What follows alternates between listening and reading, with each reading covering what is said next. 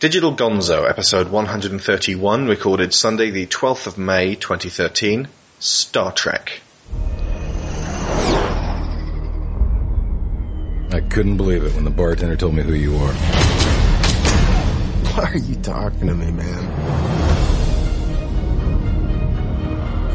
Your father was captain of a starship for 12 minutes. He saved 800 lives, including yours. I dare you to do better. Enlist in Starfleet.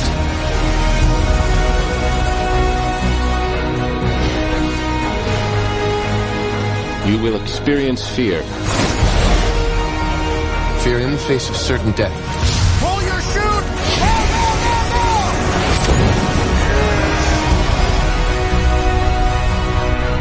We received a distress call. I've been waiting for this day my whole life. This day of reckoning. We've got no captain and no first officer to replace him. Yeah, we do.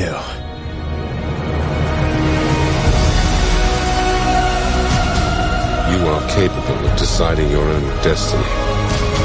The question is, which path will you choose?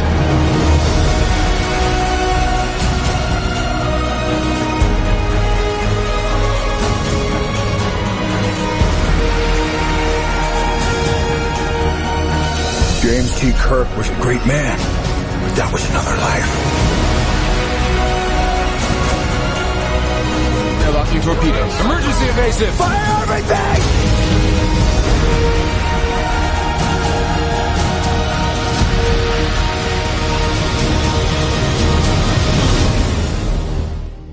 This is principally a review of the 2009 film directed by J.J. Abrams. Now, every podcast I have listened to covering this movie is largely negative. So if you want to hear something along those lines, you have an ocean of choice available to you.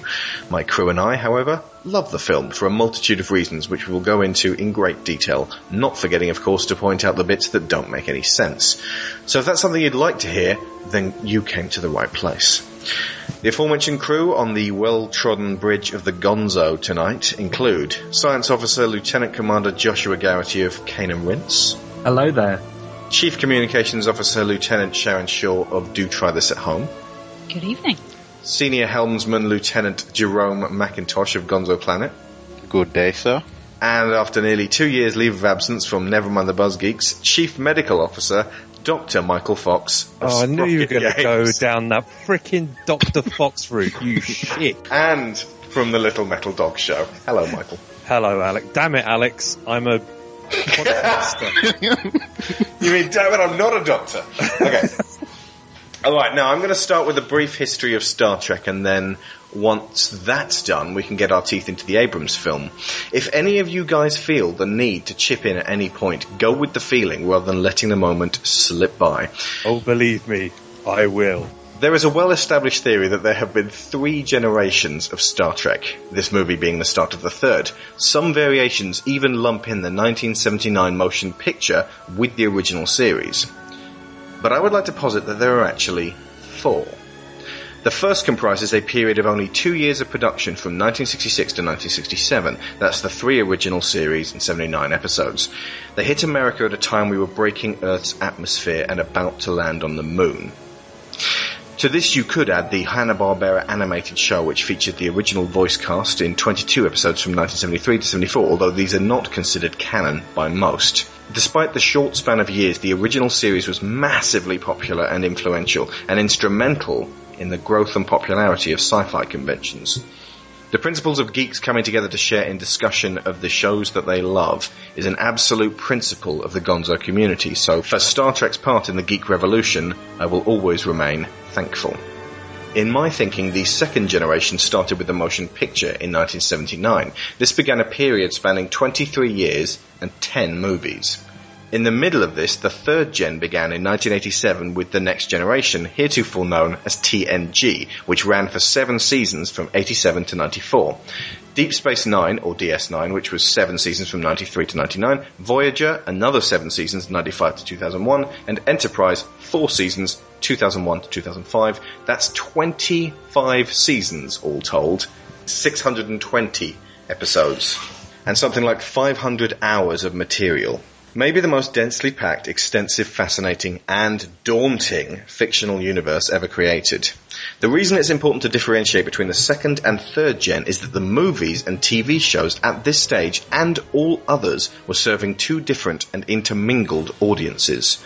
Most Star Trek fans went to see the movies, but they were not alone. Millions of people who did not watch the TV shows yet were aware of Star Trek through its cultural relevance and growing popularity turned up at the cinema.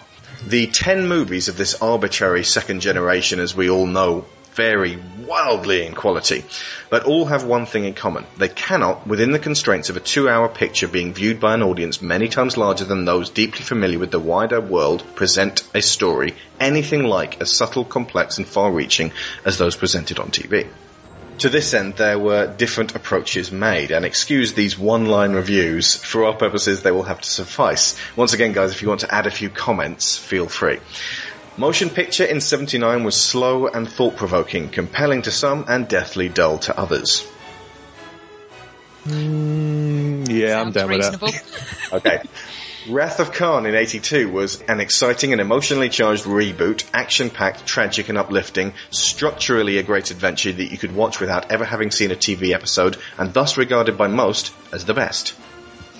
I would also add that it's a great example of making a small-scale event feel much bigger than it actually is. Because most sci-fi stories are end of the world, oh my god, but this one was just a revenge story, but it felt bigger than it was. Yeah. It's also got a lot of emotion in there as well. It's a very, in some parts of it, it's a very hard film to watch. Yeah. Buried alive. God! I was waiting for that. Sorry, too easy. There's also take a drink every time someone says any Star Trek quote. There's also the fact that by building on a previous TV episode, they're giving plenty of nods to fans of the show. Oh, yeah. Without alienating people who hadn't seen it before. No. Yeah, Khan himself reiterates what happened in the episode Space Seed. Okay, moving on. Search for Spock in 84 was more thoughtful again, slow, cerebral, with some mismatched action. Some love it, others consider it a poor follow-up to... Yeah, I agree. Sharon, you like this one, camp. don't you? I am, yeah. But I agree, people are fairly split on it, but I like the ideas that are explored in it, and I think they're explored pretty well. So. Voyage Home in 86 was inventive and silly with the common touch, a good heart, and time travel, leaving it set on Earth in the 1980s, making it more relatable to non-spacefaring sci-fi fans. It was thus the most popular. Its meager budget of $21 million made $133 million back, and considering its everyday setting, it was by far the most profitable of all the movies, including the new ones. Really? Well, just in terms of how much they invested and how much they got back. Oh, okay, so the return. Okay, so, I mean... Less sets necessary. Even adjusted for inflation, it didn't make as much as the new one, but it cost a lot less. Well, yeah, all them whales don't come cheap, but... this is one of the weird ones for me, because I like it as a movie, but I don't like it as a Star Trek movie, because it's just so... It's like freaking Police Academy in space. There's just so many sort of like wacky bits in it. All these crazy people. How did they live like this? These barbarians. It's just what the. Final Frontier in 89 was daft, sloppy and aimless, mixing theology with science in a clumsy way and highlighting how old the actors were becoming. It was also the first film produced after The Next Generation revitalised the franchise's life on TV and was thus in stark contrast with that more cerebral and considered series. Thus, almost nobody loves this one. The Undiscovered Country in 1991, for the first time, focused on the interplanetary diplomacy of the original series as well as the third generation. It was a tense, emotionally charged political thriller and a stellar farewell to the original crew. I'm talking mainly with the sign-off being just the end when you get all those autographs on the screen. That was kind of lovely. Course heading, Captain.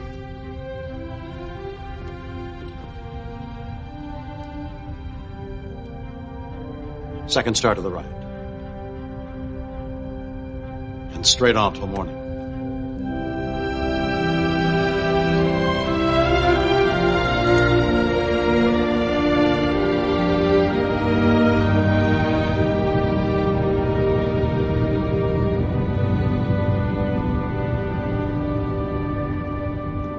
Captain's Log, Stardate 9529.1. This is the final cruise of the Starship Enterprise under my command. This ship and her history will shortly become the care of another crew.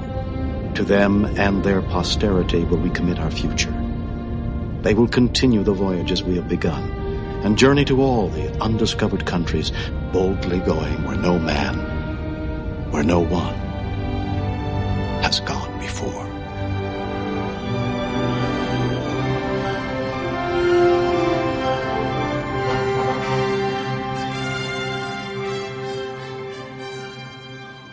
It's a proper goodbye that you needed to get. Generations in 94 was the new home for the TNG crew, who were just finishing their 7 seasons. Unfortunately, this and the other 3 failed to grasp what made Picard and crew so significant to either fans or the wider audience. Generations is a wretched mess, clumsily bringing back Kirk just for muscle work and to give him a pointless death nobody wanted. Fair? No, absolutely. My memories of Generations are kind of not Generations. The TV show Next Generation is kind of foggy because I watched it as a child, and because they used to rerun that show over and over again. But I remember it being quite a cerebral show. It's probably aged now, but it always went for like really high-minded concepts and really cool sci-fi ideas that they couldn't quite convey at that time because of budget restraints and technology restraints, but at least they aimed for the stars. Whereas this all felt a bit like weak and silly and lowest common denominator. It just wasn't really well crafted. First Contact in 96 is considered by most TNG fans to be the best of these 4 movies, but most would also admit that Picard is now gripped with an inexplicable bloodlust and thirst for revenge against a species he's already showed mercy to. This one was action-based, did splendidly at the box office, and once again featured time travel. No!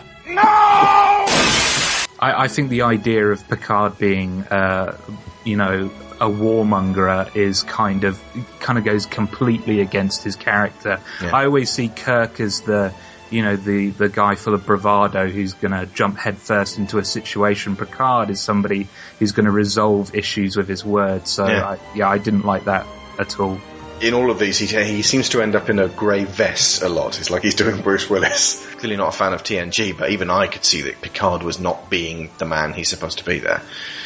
Insurrection in 98 was an attempt to return to the diplomatic structure of the TV show. However, like so many of the others, it doesn't make much sense. Picard is still angry and vengeful, and you can add boring to the list of issues. And Nemesis in 2002 swung the pendulum back towards dark action, but the film is a repulsive cocktail of brutal, nonsensical, dull, pointless and stupid. Many Trek fans now rightfully hate it for being the discordant swan song for the crew they had spent years getting to know. Audiences at the time who were enjoying Lord of the Rings, Harry Potter and Spider-Man found every element lacking. It's notable that the Romulan clone of Picard in this, Shinzon, is played by Tom Hardy. Who's unrecognisable because he's so skinny in that movie. Yeah. Whereas you see him in The Dark Knight Rises and he's a giant of a man. I've got a reckoning. Because I actually think Tom Hardy's a really good actor, having seen in films like The Warrior, Inception. Inception. What's the one where he has a massive moustache? I forget what it's called. Bronson. That's yeah. He's really excellent in that. And it's a shame that his career started this way. The second generation ended there, not with a bang, but with a bloody fart. The third generation closed out with the end of the 4th season of Enterprise in 2005. When it began in 87, TV sci-fi was ill-served. When it ended 18 years later, we had Quantum Leap, Red Dwarf, The X-Files, Sequest DSV, Sliders, Babylon 5, Stargate, Farscape, Firefly, Lost, The New Doctor Who, and Battlestar Galactica.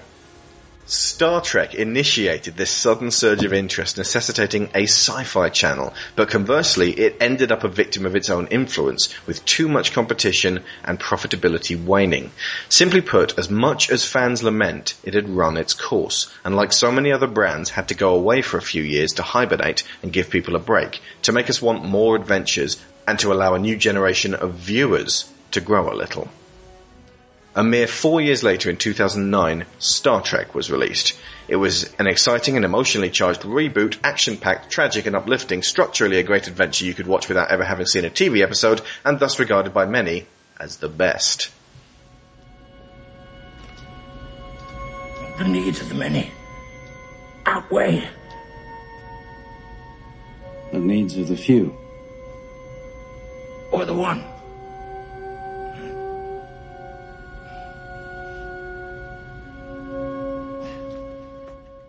I am in the ideal position to best enjoy Star Trek 2009, which from here on we'll call New Star Trek, to avoid having to clarify every single time.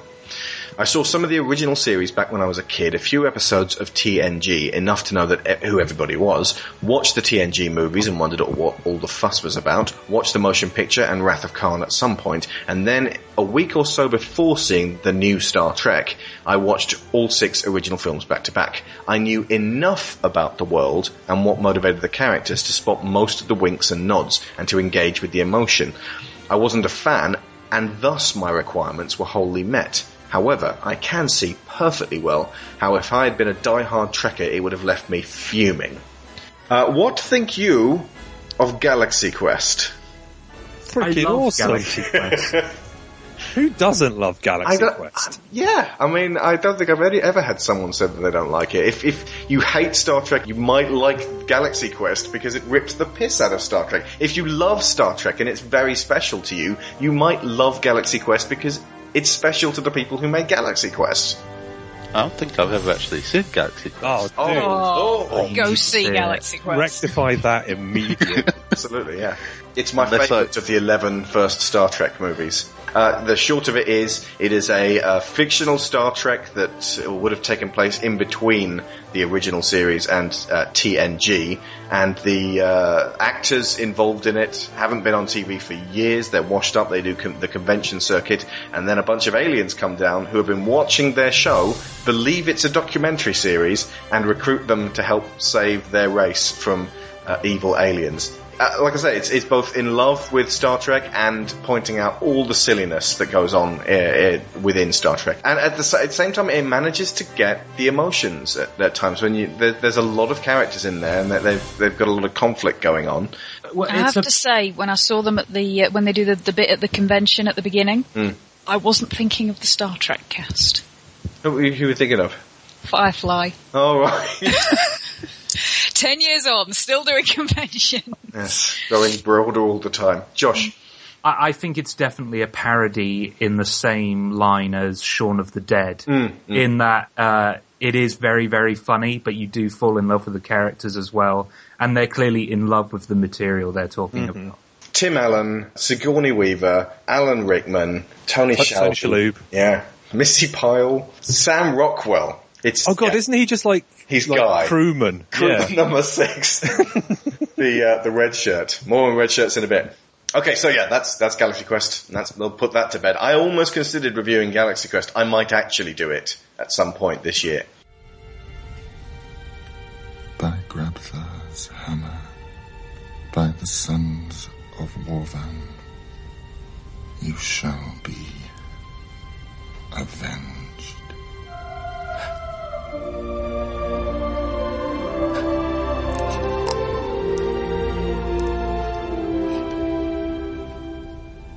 By way of comparison, George Lucas made 3 prequels to his successful Star Wars trilogy. This was partly for monetary and merchandising reasons, but it seemed more like an attempt to go back and through the same experience he originally had, only this time with complete control and all the technological breakthroughs of the interim decades. As a result, every moment of those films is compromised and sterile, too rigid and drained of all humanity. Michael Bay's Transformers, and especially its 2 sequels, took a broad universe of colourful characters created to sell toys and made a shallow, leery, dumb and emotionless collection of deafening action and clumsy, unfunny comedy. It was made only to sell toys and make more movies to sell more toys.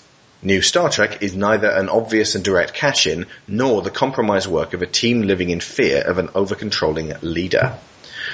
Serenity was a film pulled together by its bootstraps by fans, for fans. It's mostly impenetrable to people who haven't seen Firefly and aren't familiar with the characters, and it made $100,000 less than its $39 million budget. And was worth every penny. It totally was. X-Men was a movie that comic fans have been waiting for nearly 4 decades. It took the premise seriously and contained several fine performances, hamstrung by feeble sub-TV level action sequences. New Star Trek is neither feeble nor constrained by being a continuation of a story only seen by the fan minority of its potential audience. Futurama, Bender's Big Score, was a straight-to-DVD film aimed solely at fans. It was crammed to the gills with references to the previous 4 seasons that only someone familiar would catch. It holds a freshness rating of 100% from its 8 reviews on Rotten Tomatoes and sold about $4 million worth of units to sci-fi geeks who still cared. It's brilliant. The Simpsons movie was released in 2007, the same year as Transformers. It aimed straight for the middle, coming off as an extended episode in the now prolonged period after the show's decline some years previously. Longtime fans were surprised at how pedestrian the story was, going over the same well-trodden ground with only shiny animation to separate it from TV. Non-fans seem to like it, however. It has 90% freshness rating from 195 reviews, and the box office was... Anyone? More than it bloody deserved. $527 million. The world is broken. New Star Trek may seem like exactly this from the outset, but the circumstances are entirely different. New Star Trek goes above and beyond simply trottering out a humdrum self-contained feature-length episode. The Simpsons movie was made after years of demand. It was a one-off. Star Trek is the first of this new 4th generation. It is designed to reintroduce the world to the characters and lore of the original Star Trek. Not remaining entirely faithful to the original timeline, and in fact purposefully diverging from it, is to be commended. Destroying Vulcan changes everything. Uhura and Spock, in a close, intimate relationship, changes everything. Change allows for originality, growth, and the unexpected. Relationships and dealing with death allows for emotion and depth. Ideally, though, what I would imagine a lot of fans wanted was a handoff from the 3rd generation to this one. The first crew got to do this twice. So what happened to Picard, Worf, Riker and company? Is Nemesis the last we will ever see of them? The writing team of Alex Kurtzman and Robert Orci, who it just so happens also wrote Transformers together, as well as The Island, Mission Impossible 3 and Cowboys and Aliens, unlike Abrams himself, are long-time Trek fans and wanted to work these elements into the film. However, TNG is considered box office poison, and even the slightest link back to it will alarm, confuse or bore a mass audience. Try explaining in one quick sentence that behind the Narada coming through the black hole at the beginning, there's the new Enterprise in the year 2387, captained by Data. Try telling your mum Geordi designed the jellyfish, Spock Prime's nimble little ship. The extended fiction and comic books may be all we have to illuminate the ghostly link across time between then and now. What fans have to come to terms with is that this handover is very much there and conducted by Spock Prime himself. He may be from the original crew, but he was working with TNG before the events of the movie. He is the last vestige of the old world, sent in to offer advice and blessings to the new. And he said he wouldn't do Generations. So ultimately, if he's on board this one, there's a certain amount of trust that comes with that.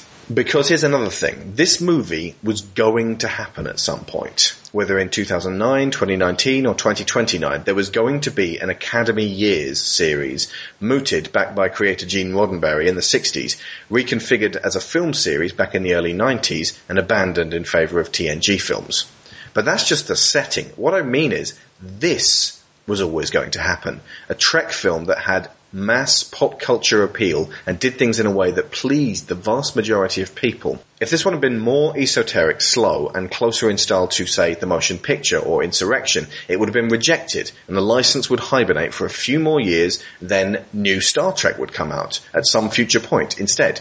And if they'd failed that time, it would just keep happening until New Star Trek was out in every world across every eventuality spectrum. The license and the interest in the world will never die. It's bigger than every man or woman on the planet and immortal. The only question is what form it will take when it emerges, and right now this is the one it needs to take. Looking at it in the big picture, we have decades to explore the deeper aspects once again with this fresh perspective. The less expensive, more niche appeal approach is only possible and long-lasting once the world is accepted. That is how TNG came to be. Immediately after The Voyage Home, the most popular, fun movie of the first 4. New Star Trek film number 1 did not have to be all things to all people, only good enough to make most people want more. The fact that it was, structurally speaking, way better than even that baseline requirement strengthens my resolve that this was the absolute best combination of elements we could have hoped for. This is Batman Begins and Casino Royale. It is the rebirth that every long-running and immortal series needs. And there was a very simple model already in existence to garner it the required foothold. Tell me if this one's familiar. We open with an enormous ship owned by the bad guys. Bearing down on a tiny and good ship, things do not go well for the smaller vessel. Cut to a young farm boy who dreams of a life in the stars and an experience beyond his dull existence. His father was a starship captain from a military background, and he wishes to follow in the man's footsteps. After going to a cantina, he meets an experienced captain, a feisty woman, a stick in the mud, and an old wizard who helps him get off this planet and onto an exciting starship. They fly at warp speed and emerge into a debris field in front of a gigantic space station that destroys the home planet of one of the hero's new companions. They effect a rescue from the space station and blow it up from within using a small nimble ship. Before it can blow up the planet that their military base is on, the farm boy becomes a hero and gets a medal in a big ceremony at the end.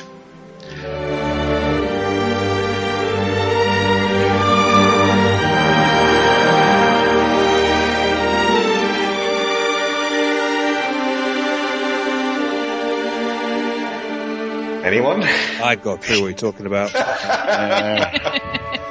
It was based on The Last Starfighter. And great film.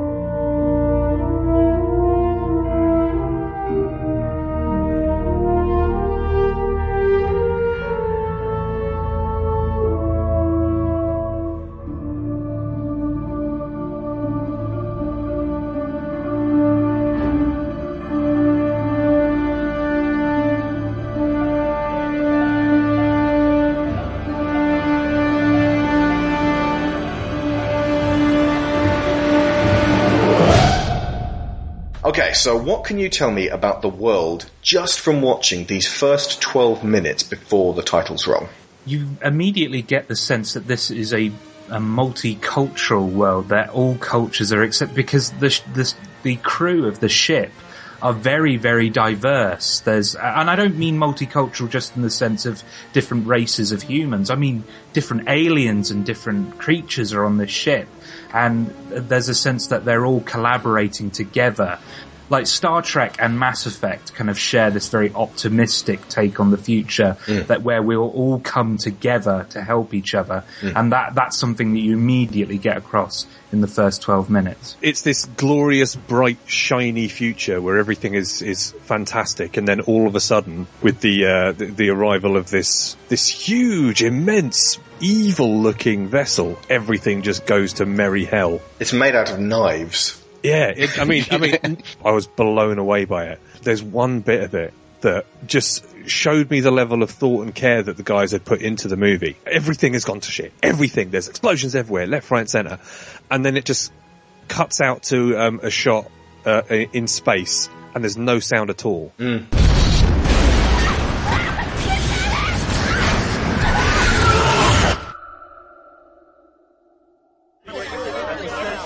Must be lost. Are shields even up? Sailing deck 7-13, we have confirmed capture. 11% dropping. So that woman gets sucked out. Yeah, she gets sucked out into the void. A complete deficiency of sound. No sound whatsoever.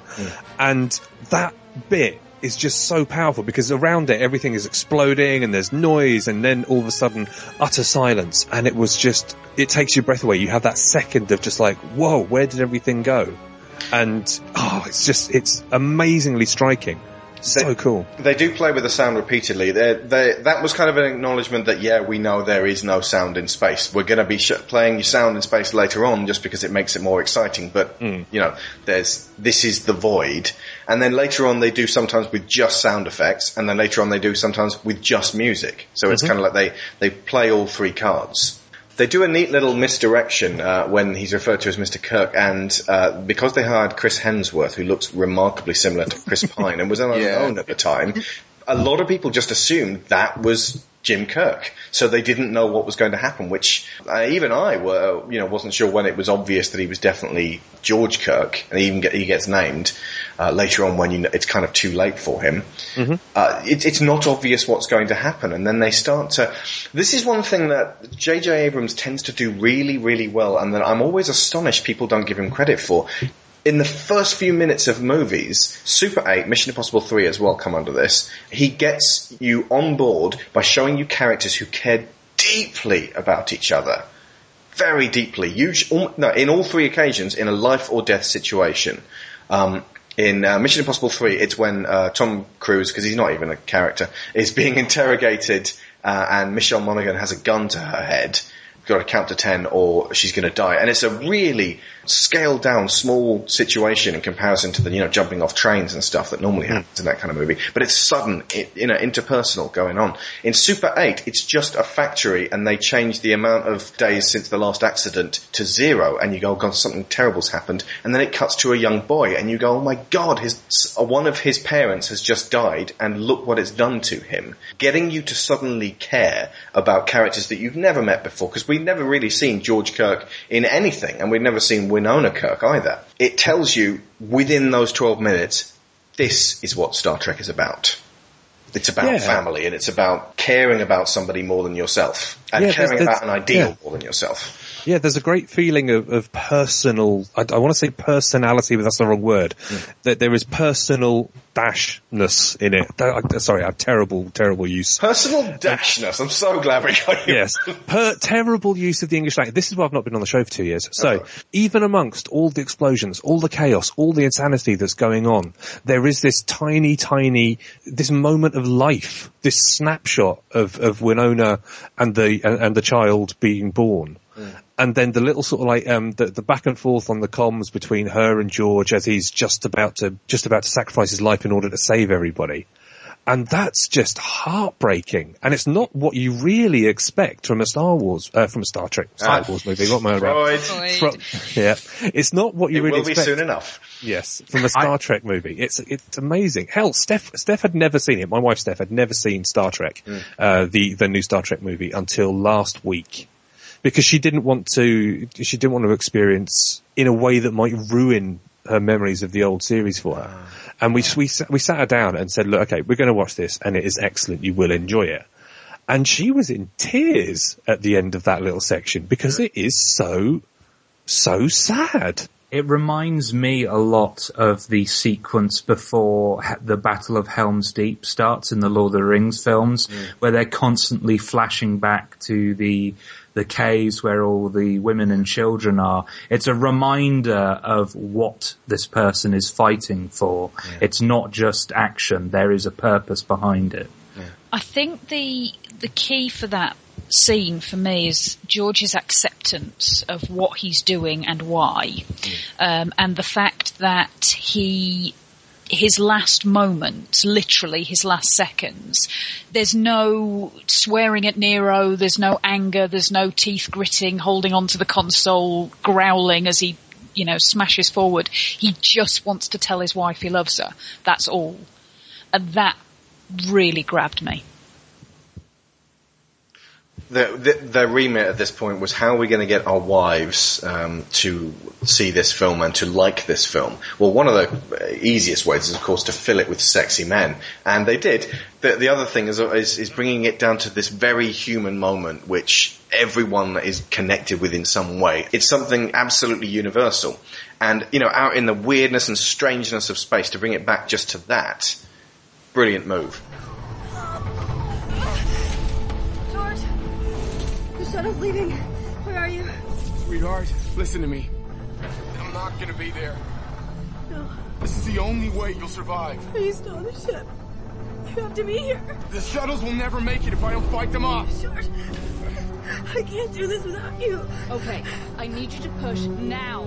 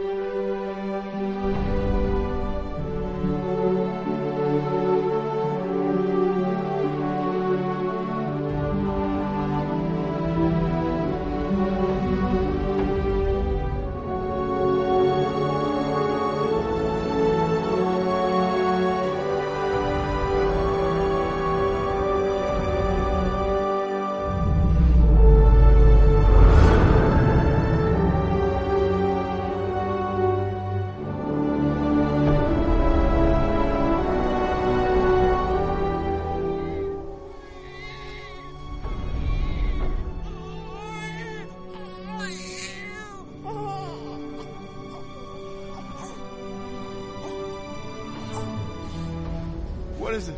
It's a boy. A boy? Tell me about him.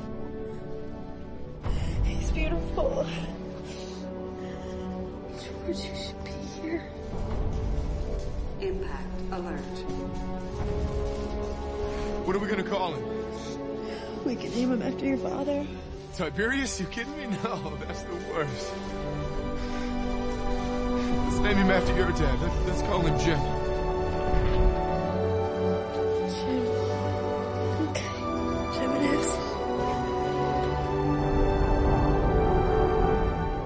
Sweetheart, can you hear me? I love you so much. I love you.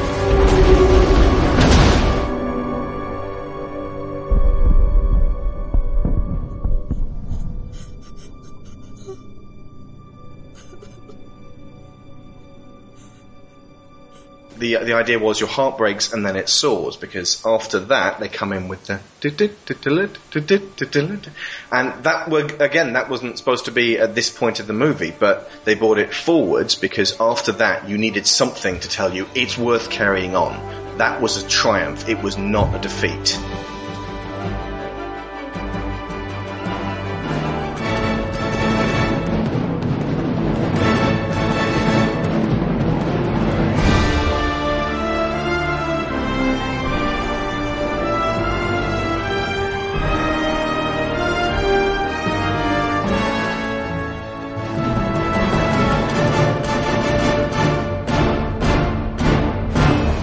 Originally, the original cut, it started with the birth of Spock, and they showed this. Have you guys seen the deleted scenes? No, I haven't. It started with this weird alien baby. It's like a CGI thing with pointy ears, and the immediate reaction is, kill it with fire! It's not, oh, look at the baby. And you've got all these, sort of austere Vulcan matriarchs standing around going, why does she cry? And then it was going to be baby Spock, then baby Kirk, then young Spock, then young Kirk, then older Spock, then older Kirk. It was just too many back and forth, so they got rid of Spock and they kept young Kirk, and then you just see the sequence as normal, but they put the title sequence in there just so that you could watch that there'd be an uprising, and then you go, for a second or two. Just so that you can absorb what you've just seen, and then that was important. But unfortunately, that does mean that you don't get to see Winona Ryder without makeup on. And the one reason they cast a young actress to play a lady who's supposed to be a lot older later on. So it is an odd casting if she's not actually ever seen as young. Yeah, that's a bit of a weird one. Watching through while taking notes, it is clear that in creating this film, they had a checklist of beats to hit. Familiar phrases, costumes, ships, gadgets, and situations, which the average person, Mark Q, associates with Star Trek. How many of these tropes can you name? And I don't mean like little tiny little things that were hidden in the background as sort of like little nods to Trek fans. I mean things that if you asked your mum, your average mum, not your geek mum. I do love geek mums, but if you asked the average mum, what can you tell me about Star Trek? She'd go, and then she'd list you like 7 things. Yeah. Live long and prosper. That is on my list. Live long and prosper, plus the hand gesture. Yes. Is red shirt a one that everyone would know? Yeah. I think that's more of a geeky thing, but the yellow, blue, and red shirts of the crew, you show people, guys wearing those, and their mind's going to go to Star Trek, especially if they're wearing a badge. If they know a bit more about it, then they'll know that the red shirts are doomed. And, he does really get like a good way. Properly, like not even check his pulse. He might come back from that. No, he's dead. He's dead, Jim. I mean, they lost him. Damn it, I'm not a doctor. He's dead, Jim, actually is one of these, but I don't believe it's in the film. I don't think it is. No. Because we were basically playing Star Trek Bingo last week. Yeah. Trying to spot as many little weird bits as possible. But I mean, Bones does have his damn it, Jim. Do you know what? He says it like 5 times. Yeah. He says either damn it, Jim, or I'm a doctor, or damn it, Jim, I'm a doctor. Or damn it, I'm a doctor in, like 5 times. So yeah. Take a shot. But I think they didn't put his dead Jim in there because it would have made people laugh, and no one could die that would make people laugh. Maybe a Romulan could die, but they might get that into the next one. Uhura having an excruciatingly short skirt and an excruciatingly large earpiece. I see no problem with either of these. I don't know if people would immediately be able to reel that one off straight off the bat, but if they thought about it long enough, yes. Well, actually, you could see that whole thing with the whole uniforms, because the uniforms in the new Star Trek movie do have that sort of retro 60s vibe about them. All the nurses down in the medical bay are wearing short skirts, which they just wouldn't be. Yeah. If we're talking about a bright future, mind you, it's a bright future where women don't mind being leered at. Or just maybe men don't leer. Now that's not the case, because Jim's going, he's a horny dog in a Miss Lovely Legs contest. I've got another one. Green alien sexy lady. Yes, canoodling with a green woman. Well done. That is one of my favourite bits of the film. Yep. I'm probably going to say this wrong. Lithium diameters to speed. Yeah, I think they're just talking about the dilithium crystals. Yeah. Or something along those lines, yeah. Keep going along the Scotty line. Oh, she can't take it, Captain. I'm giving her all she's gotten, Captain! Or something along those lines, yes. There's another one connected with Montgomery Scott, which is so obvious. Like, that's the one thing everyone remembers about Star Trek. I heard this line before I knew what Star Trek was. You can't change the laws of physics? No, just beam me up, Scotty. Oh, yeah, of course. In all seriousness, I don't think anyone actually straight out says it in the film, but there's a lot of beaming up, and Scotty's behind it. You cannot change the laws of physics. Laws of physics. Laws of physics. Cannot change the laws of physics. Laws of physics, Jim. Oh, we got a beat. Shoot to kill. Shoot to kill. Shoot to kill. We got a beat. Shoot to kill. Scotty, beam me up. It's worse than that. He's dead, Jim. Dead, Jim. Dead, Jim. It's worse than that. He's dead, Jim. Dead, Jim. Dead. Well, it's life, Jim, but not as we know it. Not as we know it. Not as we know it. It's life, Jim, but not as we know it. Not as we know it, Captain. There's loads of that's illogical, of course. Fascinating. I have been, and always shall be, your friend.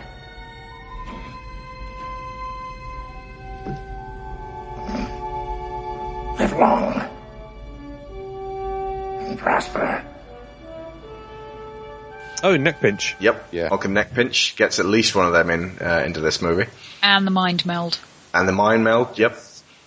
I know, we're veering now into the stuff that you'd have to have watched the show to know, as opposed to it being... It's getting close. There are a few very basic ones. The Starship Enterprise, everyone knows that. Kirk, Spock, Bones, Uhura, Sulu, Chekhov, and Scotty. They're definitely now Kirk and Spock, if nothing else. The average. Oh, yeah. Chekhov's impenetrable accent. Nuclear vessels. Which they really take the piss out of. Victor. He actually, Anton Yelchin even said, Russians don't talk like that. Yeah. But they said, do it now. Actually, yeah, talking to people on the bridge on view screens, that's a classic Star Trek thing that people wouldn't immediately think of, but the second they see that happening, they'd think Star Trek. Mentioning, of course, Klingons, Vulcans, and Romulans. Yep. In order of priority. And, Starfleet Academy in San Francisco. That's just kind of an iconic image now. But I think phases, yeah, set phases to stun. You feel nothing It must not even compute for you. You never loved him.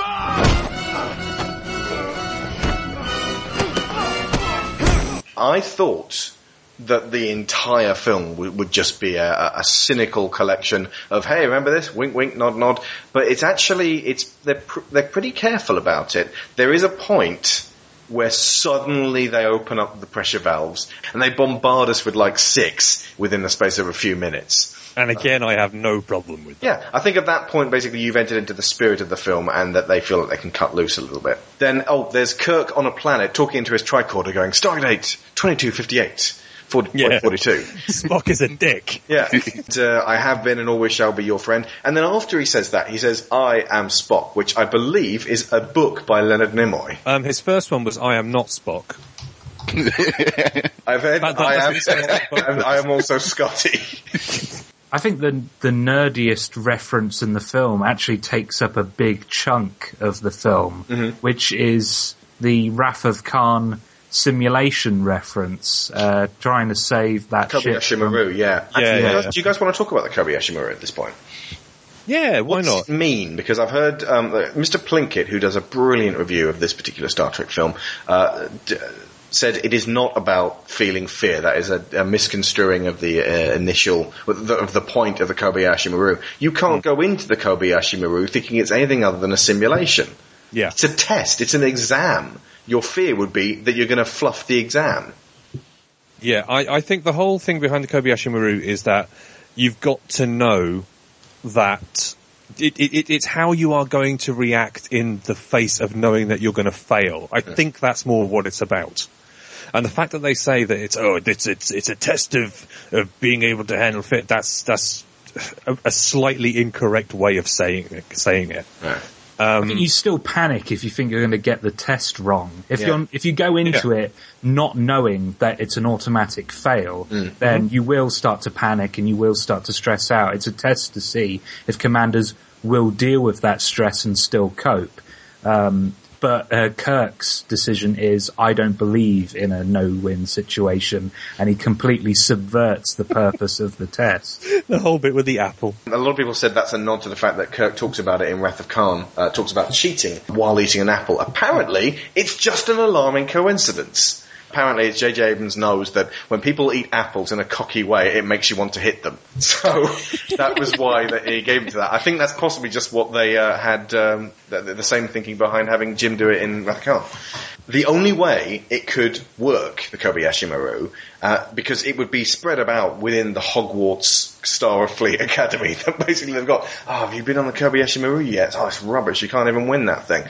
Is if it's a deadly kept secret and nobody's ever told about it, and then when you're first on duty in a starship and you're actually trying out for a sort of officer detail, they, go, right, well, we've got a mission and I'm actually going to put you on the bridge for this one, so you command the ship and we'll get that done. They put the ship into training mode, something they haven't told the young cadet about, and then they simulate that exact scenario and have the cadet go, oh shit! And then pull out his phaser and shoot himself in the head. What have I done?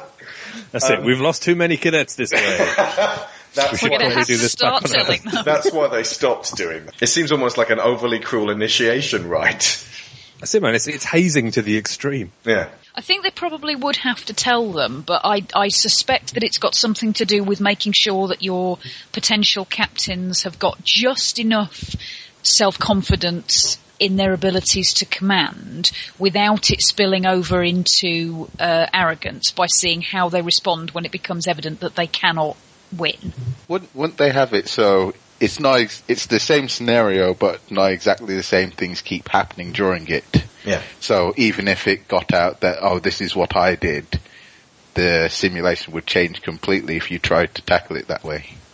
Well, I don't think they'd have to even go that far. There are plenty of video games where there are no-win situations. They just have to program it against you, and no matter what. You just have to go, this is a cutscene.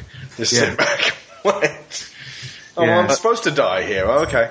Well, I've just pulled up the wiki entry on it, and it's the cadet has two options: endanger their own ship and lives and try to rescue the crew, or leave the Kobayashi Maru to its certain destruction. Yeah. On the test, sir, will you tell me what you did? I would really like to know. Lieutenant, you are looking at the only Starfleet cadet who ever beat the no-win scenario. I don't like to lose. Then you never faced that situation. Faced death. I don't believe in the no-win scenario. Actually, it's not just, women and wives who are going to like this film just because it's got sexy men in it. People like Paul Shotton, for example, never liked Star Trek much. I think he has a soft spot for First Contact, but he enjoyed it, and his mate who hates Star Trek enjoyed it. I have heard levelled at this over and over again. It's a good film, but it's not Star Trek, which is, I suppose, fair enough, because what they mean is Star Trek is this, and they're referring to Gen 3 or everything prior to Gen 4. But what other aspects make this movie perfect for a wide audience? Bright and shininess is quite. I mean, it's a gorgeous film to watch. There's so much chrome all over the place. It's beautiful, lovely effects. I know people bitch about the lens flare that's all over the shot, but do you know what? Deal with it.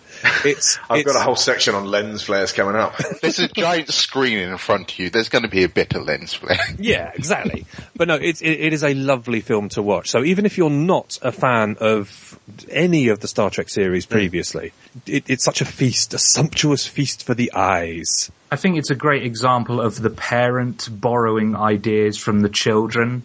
It's taken a lot of concepts that have been introduced in Battlestar Galactica and stuff like that, and Firefly. Just the way they shoot the battle scenes and the way they shoot scenes in space. It does have that documentary style that Battlestar Galactica, Firefly kind of did it at first, but it was really Battlestar Galactica that popularized it and made sure that everyone else was doing it as well. And as an extension of that, I think it's just a lot more pacey and a lot more economical with time than any of the other Star Trek films. A lot of the previous ones took their time and were really methodical about their pacing. And there's nothing wrong with that, but if you're making a blockbuster film, you really want to drag people along at a quick pace, and this is what this film does. It's very video gamer friendly as well. A lot of it, you could just take scenes out of it and chuck it in a Mass Effect universe, in all honesty. Very accessible to video gamers who've grown up with stuff like ME over the last, 5-10 years, whatever. It really reminded me of Mass Effect this time round. The very clean lines of everything and everything looking new, and the way the alien races interact with each other, and just the whole sense of it was very reminiscent of Mass Effect, I thought. Which in Mass Effect has always been considered as kind of a conglomeration of, you got Star Trek, Star Wars, Firefly, BSG. Yeah, it seems very much informed by BSG as well. It's weird because the game itself is rubbish by all accounts, and it apes Mass Effect and just looks like this tired collection of everything that's been in games for the past 5 years. Giles and I had pre-ordered it and we're going to play through the whole thing, but we ended up sending them back still cellophane wrapped because it sounded disastrous. Yeah, Leon from Kane and Rince had to review that for his job. Leon's pretty... He doesn't have extreme reactions to games very often. He hated that game. Yeah. So, yeah, avoid. Actually, let me just talk about lens flares. Of course, there's something to be said for them. Off-putting as they are to many, and indeed, Abrams himself has admitted that sometimes it gets ridiculous. His pitch to the execs was that the future is so bright, the screen can barely contain it. His combination of bright, shiny lights, constant movement of camera, and subject, as in they're running all the time, and a screen shake literally achieved by smacking the camera repeatedly while filming, lend the movie a documentary style. Watch footage of the model of the Enterprise without these additions. Before you even start, the panels all over the CG model are left deliberately imperfect, giving it a man-made sensibility. Then lights are added and the flares are synthesized reactions to those lights, shining into a camera that isn't there. Then microscopic amounts of CGI dirt are added to what would be the lens. The overall effect orchestrated to feel like there is literally a cameraman hanging in space filming the ship. It often breaks frames so that you see most of, but not all, the Enterprise. This makes it feel unlike a model and implies scale on an unconscious level. If we were looking at something that big in real life within a certain distance, we simply wouldn't be able to take it all in one go. As a result, while I have heard people complain endlessly about the story, virtually nobody bemoans the effects, which are delightfully tangible. This all ties in with Abrams' habit of combining the fantastical with the mundane. A perfect example of the inverse of this is a drum set at the wedding in Star Trek Nemesis. It has bright yellow symbols made of some space-age material that looks unlike anything we would dream of substituting for simple bronze alloy. The eyes observe this normal-looking wedding with a fabricated substitute drum set to convince you you're looking at the future. And the message sent to the front of my mind, at least, is, that looks cheap. In the car theft and destruction sequence, you get a kid in a slightly futuristic jacket driving in an antique 1960s Chevrolet Corvette with an unusual futuristic phone that has the recognizably mundane Nokia tune. He is pursued across the Iowa landscape, surrounded by fields that could belong to any era, pursued by a robot cop on a jet bike, while pounding out Sabotage by the Beastie Boys, released in 1994. The combination of artifacts from the past, technology from the future, and timeless setting told my brain, this could be real. Now, those two scenes are incomparable. One is an action sequence, the other is clearly not, but both serve to introduce the average cinema viewer to a far-off year of 2379 and 2246, respectively.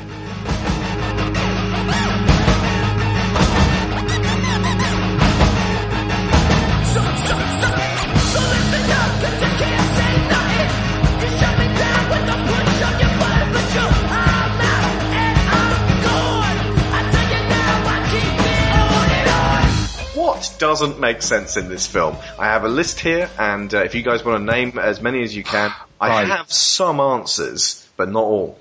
Okay, right. This is a big one for me. Yeah. I love this film, but this is like the equivalent of the arrows in Lord of the Rings for Chris. Night arrows?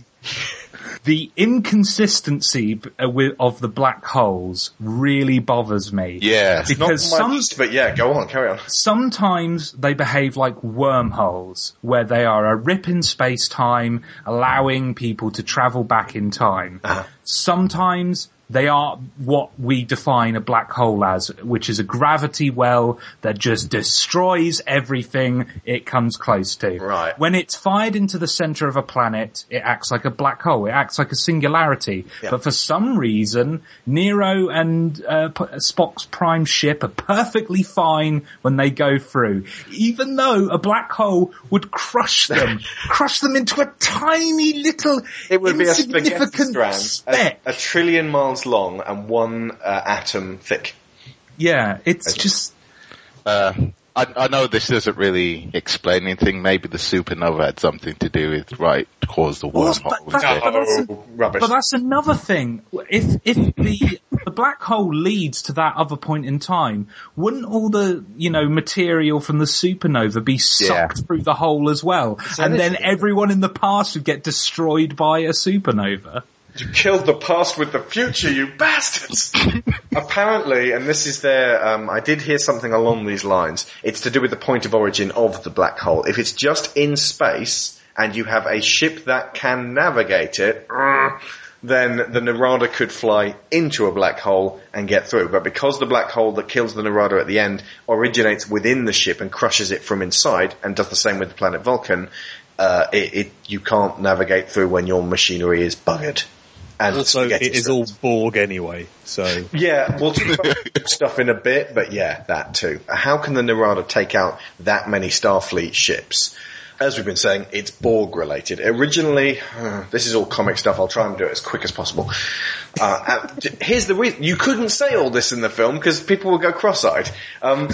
It was a mining ship, and then... for whatever reason, the Borg got hold of it and turned it into like a project for them. They kitted it out with all kinds of stuff that made it effectively a techno-organic organism with a whole new kind of missile that could penetrate Starfleet shields.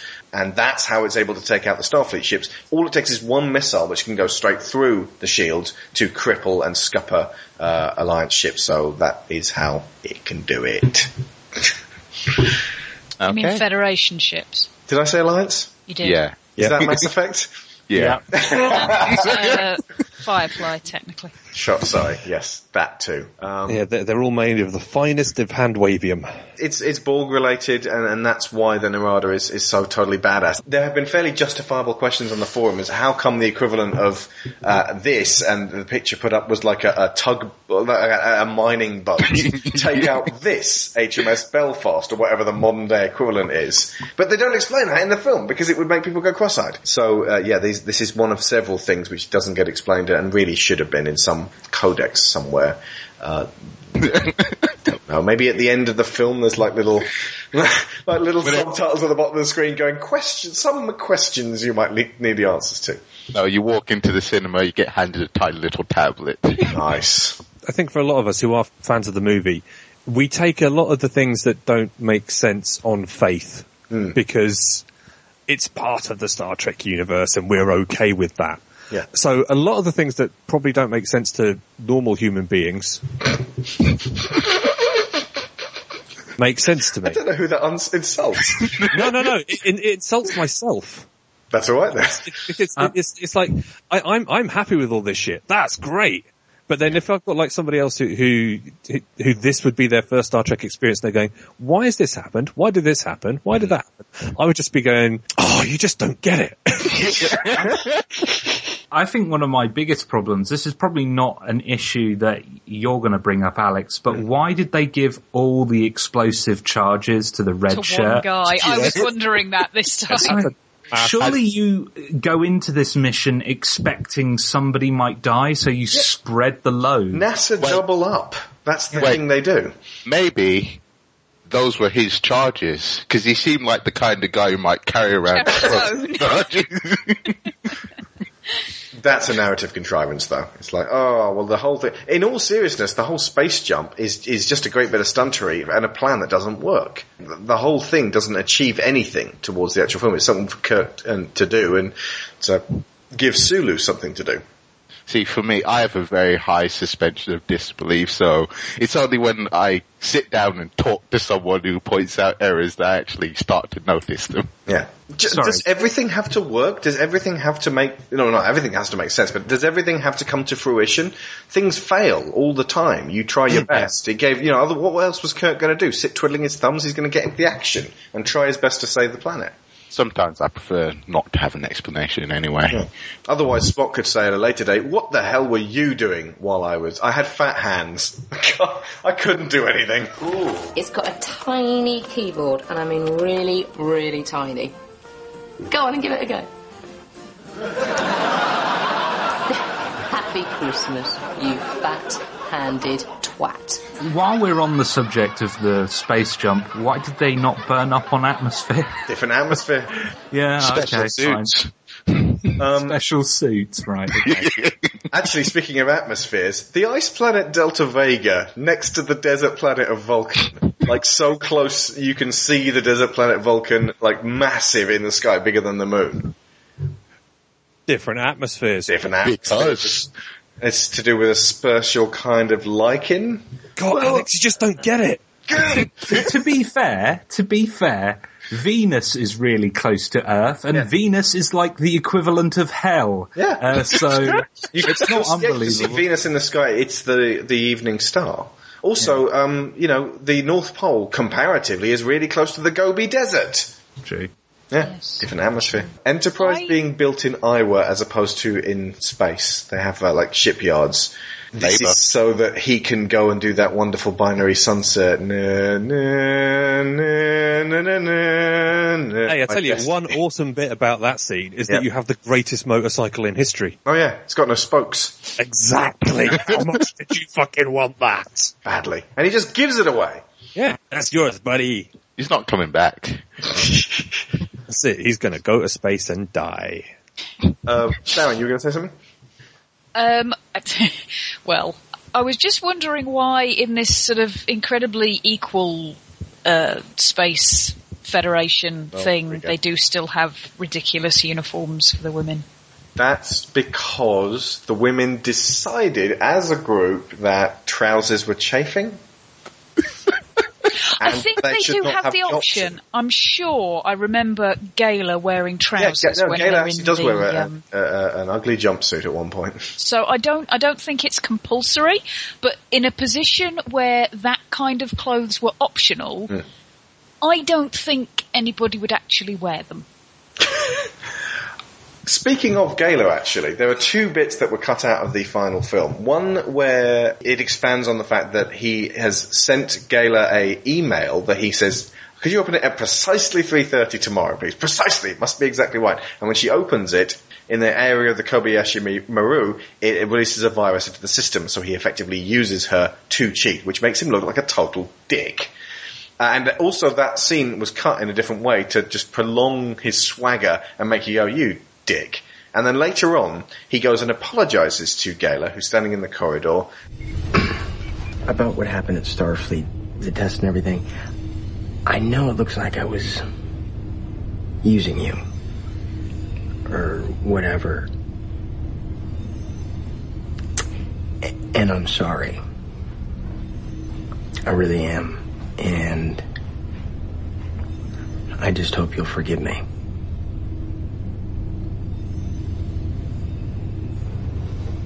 You're not Gala, are you? No. Damn. Not only am I a wicked misogynist, but I'm also a casual racist. No, not racist, just highly ignorant. Yeah, I said, Sharon said that was racist. I said, it's not racist, it's racially ignorant. He's a buffoon. He didn't mean it maliciously, he just, all green people are the same, right? Your greenies. To be fair, there is a possible implication there that all women he's ever slept with would look roughly the same to him, regardless of whether or not they were green. Back to things that don't make sense. Kirk, the stowaway cadet, advanced to captain within mere hours. This is explained in a single sentence. When he goes to sit on the chair, everyone else goes, what the hell? And Sulu says, Pike made him acting officer. Like, in this one sentence, Pike just said, you're acting officer just in case Spock goes mental. And it's like, right, well, I guess he's captain then. Pike does seem to have this bizarre, prescient faith in Kirk, because I doubt very much. The joke he makes about you must be really down on your recruiting quota, I don't think that going around to correctional facilities and reform schools to pick up cadets is what they normally tend to do. Let alone a guy who just got in a bar fight. Yeah. With their other cadets. Yeah, ultimately, Kirk has to get to be captain. And it's almost, you could explain it as the timeline writing itself, because Kirk actually ended up entering the academy way late. He was supposed to do it years beforehand and be a lot more adjusted. But it's almost like the time stream goes, come on, and it makes a series of apparent contrivances occur to get him into that chair, because it's a constant and everything else is a variable. It's a fixed point in time to use something from a completely different thing. Turbo lifts. Again, Mr. Plinkett complained about this and pointed out that in the original TNG episode, you see Picard and co going in a turbo lift from the shuttle bay to the bridge, and it takes ages, and he goes for like a minute or so, then stops, and then goes and it goes up, all the way up, and then back across the bridge. Whereas in this, it's like, and Zachary Quinto just sort of goes, I think they were quite aware of that. Because Zachary Quinto looks a bit impatient just with how long it takes him to get up. These are turbo lifts. No, it actually has a narrative reason. As the shuttles were escaping, at the very beginning, there was scanning going on of the Narada. And the technology that they actually managed to bring back to Earth was able to propel forwards the technology of the time. So they made huge advances, which is why everything looks so shiny. It actually ties in with their weird time paradox thing. I just thought Apple took over the world. Yeah. but yeah, that's why turbo lifts are now really turbo lifts and not Mass Effect 1 turbo lifts. Oh god, Steph's playing through Mass Effect 1 at the minute. It's just like, why are these things taking so long? Yes. They question. Are appropriately relevant. They'll be that quick. That's it. When do they get to clean the bridge?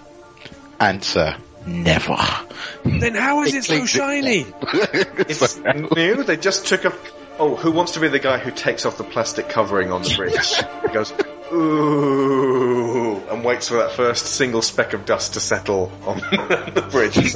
I've got visions of them having somebody coming round. Has anybody who's ever worked in an office stayed late? Yeah. I know, And you're there trying to do stuff and people are hoovering under your desk and dusting around your keyboard. No, I'm going to need more lemon pledge. No, that's for you to get.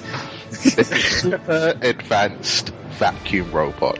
Nanobots. It must be nanobots. Yeah, I was going to say utility fog. They've just got dusted. sized Roombas that just individually take one little piece of dust and turn it into delicious fresh air. And another Roomba. Actually, let's talk about the bridge, because that was one of the most shiny, most sun flare type areas. In fact, the bit where Kirk is trying to get an emotional rise out of Spock is really flared up. You can barely see them, there's so much light. But what did you guys think of the bridge itself relative to older versions, to classic versions of the bridge? I got the impression that the window in front of them was actually a window rather than in previous versions where it was just a TV screen where they would bring up cameras, which I thought was massively impractical, because there's a scene in this movie where the glass cracks and they're all like panicking and go, oh my god, and I'm just thinking, why would you have glass, like a big sheet of glass in space, where if the slightest hole forms, everything gets sucked out? Well, I can just imagine just being a competitive... it's not glass, it's transparent aluminium. But yet in Generations, exactly what you're saying there happened, Josh. They crash the saucer section, and the glass just shatters inwards with the impact, as though they would just make it out of glass, which is lunatic. I think maybe that if the window did shatter, there's like a thum thing that clangs down. Does that make sense? A thum thing? I know what you mean, Yeah, like a giant shutter thing, yeah. Yeah, a shutter. Airlock. Yeah, just or some sort of force field or something to prevent death. It being transparent aluminium so that you can see out. I never really got that the bridge was at the tippity top of the Enterprise itself. For some reason I thought it was actually under the saucer section. But no, if you actually look, there's like a dome at the top. When you could have like hundreds and hundreds of cameras all over the ship, why would you have a window at all? It just seems like a massive... I know it's meant to be aluminium, but it acts like a window. Let's not pretend. Well, that's why it's transparent. But it's just a massive weakness. As an enemy, all I've got to do is shoot the window, and then all the most important people are dead. dead. Through. There's a shield. Well, the shield didn't seem that effective in that scene where they suddenly had a heart attack because they thought, oh my god, glass actually cracked. Why didn't we think of that? To be fair, that window is... When you look at the external shots, that window is very, very small and it's set right back over the saucer section. You would have to be the most amazing shot in the universe to hit it in space. It's like hitting a bullet with a smaller bullet, with a blindfold on, riding a horse. Again, in the inverse of Attack of the Clones and Revenge of the Sith, where absolutely everything was filmed in a green room with backgrounds and CG characters added later, the decision was made here to film as much as was humanly possible in real locations. Vasquez Rocks in Los Angeles, the area Shatner fought the Gorn. By the way, whenever I talk about Captain Kirk, I always just call him Shatner. In the classic episode Arena, notably, the same outcrop Bill and Ted were flung from by their evil robot doubles from the future were employed as the landscape of Vulcan. They just took that rock and then they replicated it over and over again. Structures with striking architecture were filmed in rather than having to build enormous sets. A church doubled for the Vulcan Academy chambers, a library for the front steps of the Federation Academy, and a city hall for its assembly room. Factories were used for the unseen Klingon prison, and the Budweiser brewery was employed for the bowels of the ship and its engine room, once again telling your eye that real people work in these real places. Ironically, while there is a great deal less scientific explanation involved with the theoretical technology than the TV series, because so much of this world we were seeing felt natural, this is, as a result, the least set-like, least creaky and model-based, most tangible, convincing Star Trek yet. Red matter. Pretty much nothing makes sense about this stuff. If you watch Alias. The thing that's the silliest and oddest, actually, when it cuts to the flashback of old Spock trying to deal with the supernova. He puts a tiny little bit of red matter into the canister, just like they did with Vulcan, and fires it into the center of the supernova to deal with it, which creates a black hole. However, he took it from a supply the size of a medicine ball. What do you need all that for? Surely they must have worked out how much they would have needed in this one little ship. The reason Nero's so angry, this is a bit of backstory, is because the Romulans begged the Federation for access to the technology based around red matter so that they could save themselves. The Federation said no, ostensibly because they didn't want to give Romulus this incredibly powerful weapon that could destroy worlds. They didn't trust them. And because they didn't trust them, Romulus was absolutely doomed. That's why Nero's so angry. That actually explains his character better than any one sentence of the film. But they had all of that red matter in that ship. They didn't need all of it. They should, surely, it's a possibility that ship might get captured or destroyed and the red matter activated, creating a black hole that might suck in the entire universe. Which, again, when you get to the end of the film and all of the red matter is activated, it's just about the same size as a regular black hole or the one that is in... that destroyed Vulcan. That's because all of the red matter gets sucked into the black hole. Clever! They really underestimate how powerful a black hole is all the way through this movie. You can outrun towards the end, it's just...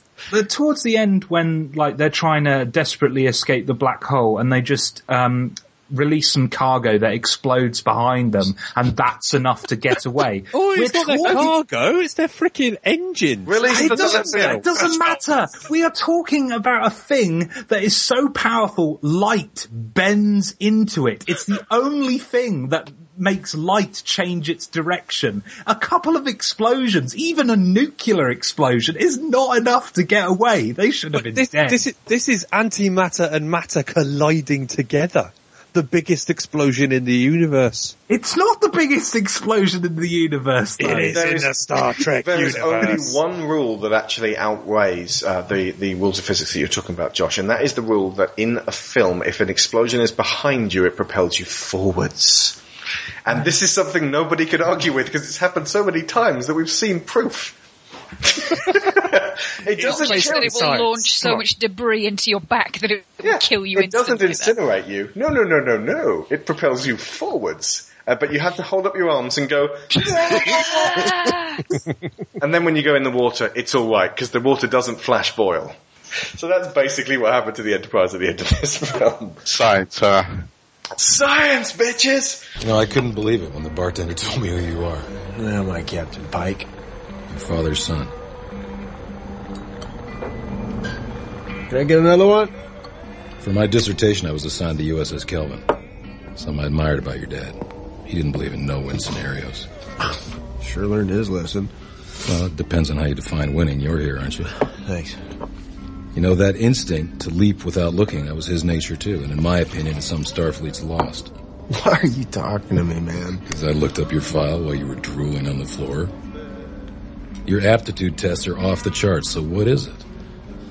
You like being the only genius-level repeat offender in the Midwest? Maybe I love it. Look, so your dad dies, you can settle for a less than ordinary life. Or do you feel like you were meant for something better?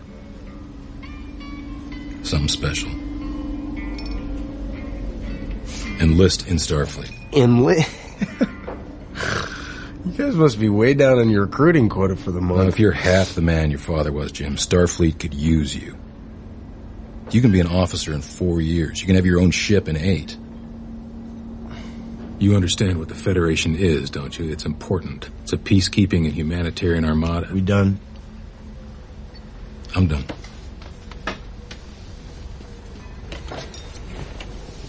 Riverside Shipyard. Shuttle for new recruits leaves tomorrow, 0800.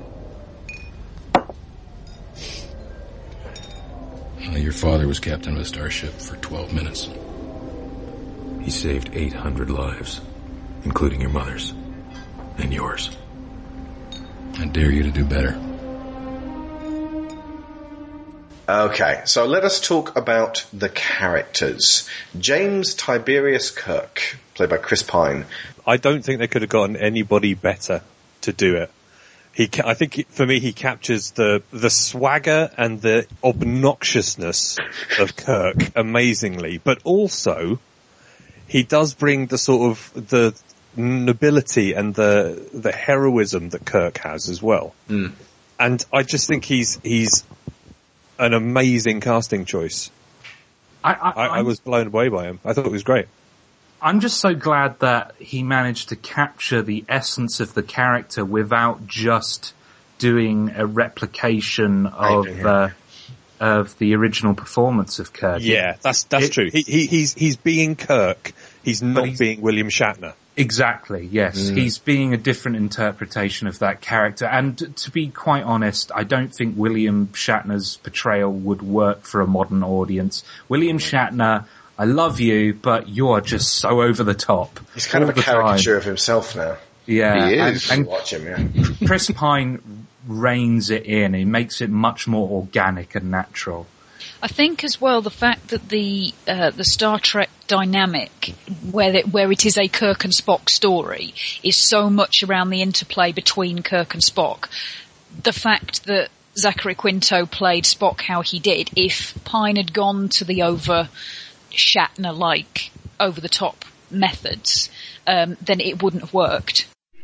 Jim, I don't want anything to happen to you. Something happened to her. Don't you feel all right? No, I don't feel all right. None of us feel all right. Can't you see what's going on? Yeah, no, they wouldn't have been compatible. No. It's a tough juggling act as well for Pine, because it would be so easy to make Kirk unlikable. In fact, if you just left a few extra scenes in the movie, Kirk, the overall feeling on Kirk would be a bit, but he's got it where it counts, and that really comes across. The way they described it is that while they were doing the casting calls, there were people who could do rebels, and there were people who could give orders and be captains, but no one apart from Chris could do both. I think that's what's important about that character. He has to be that rogue character who also can take control when necessary. He's kind of like unique amongst sci-fi characters in that regard, because usually you do have somebody who's one or the other.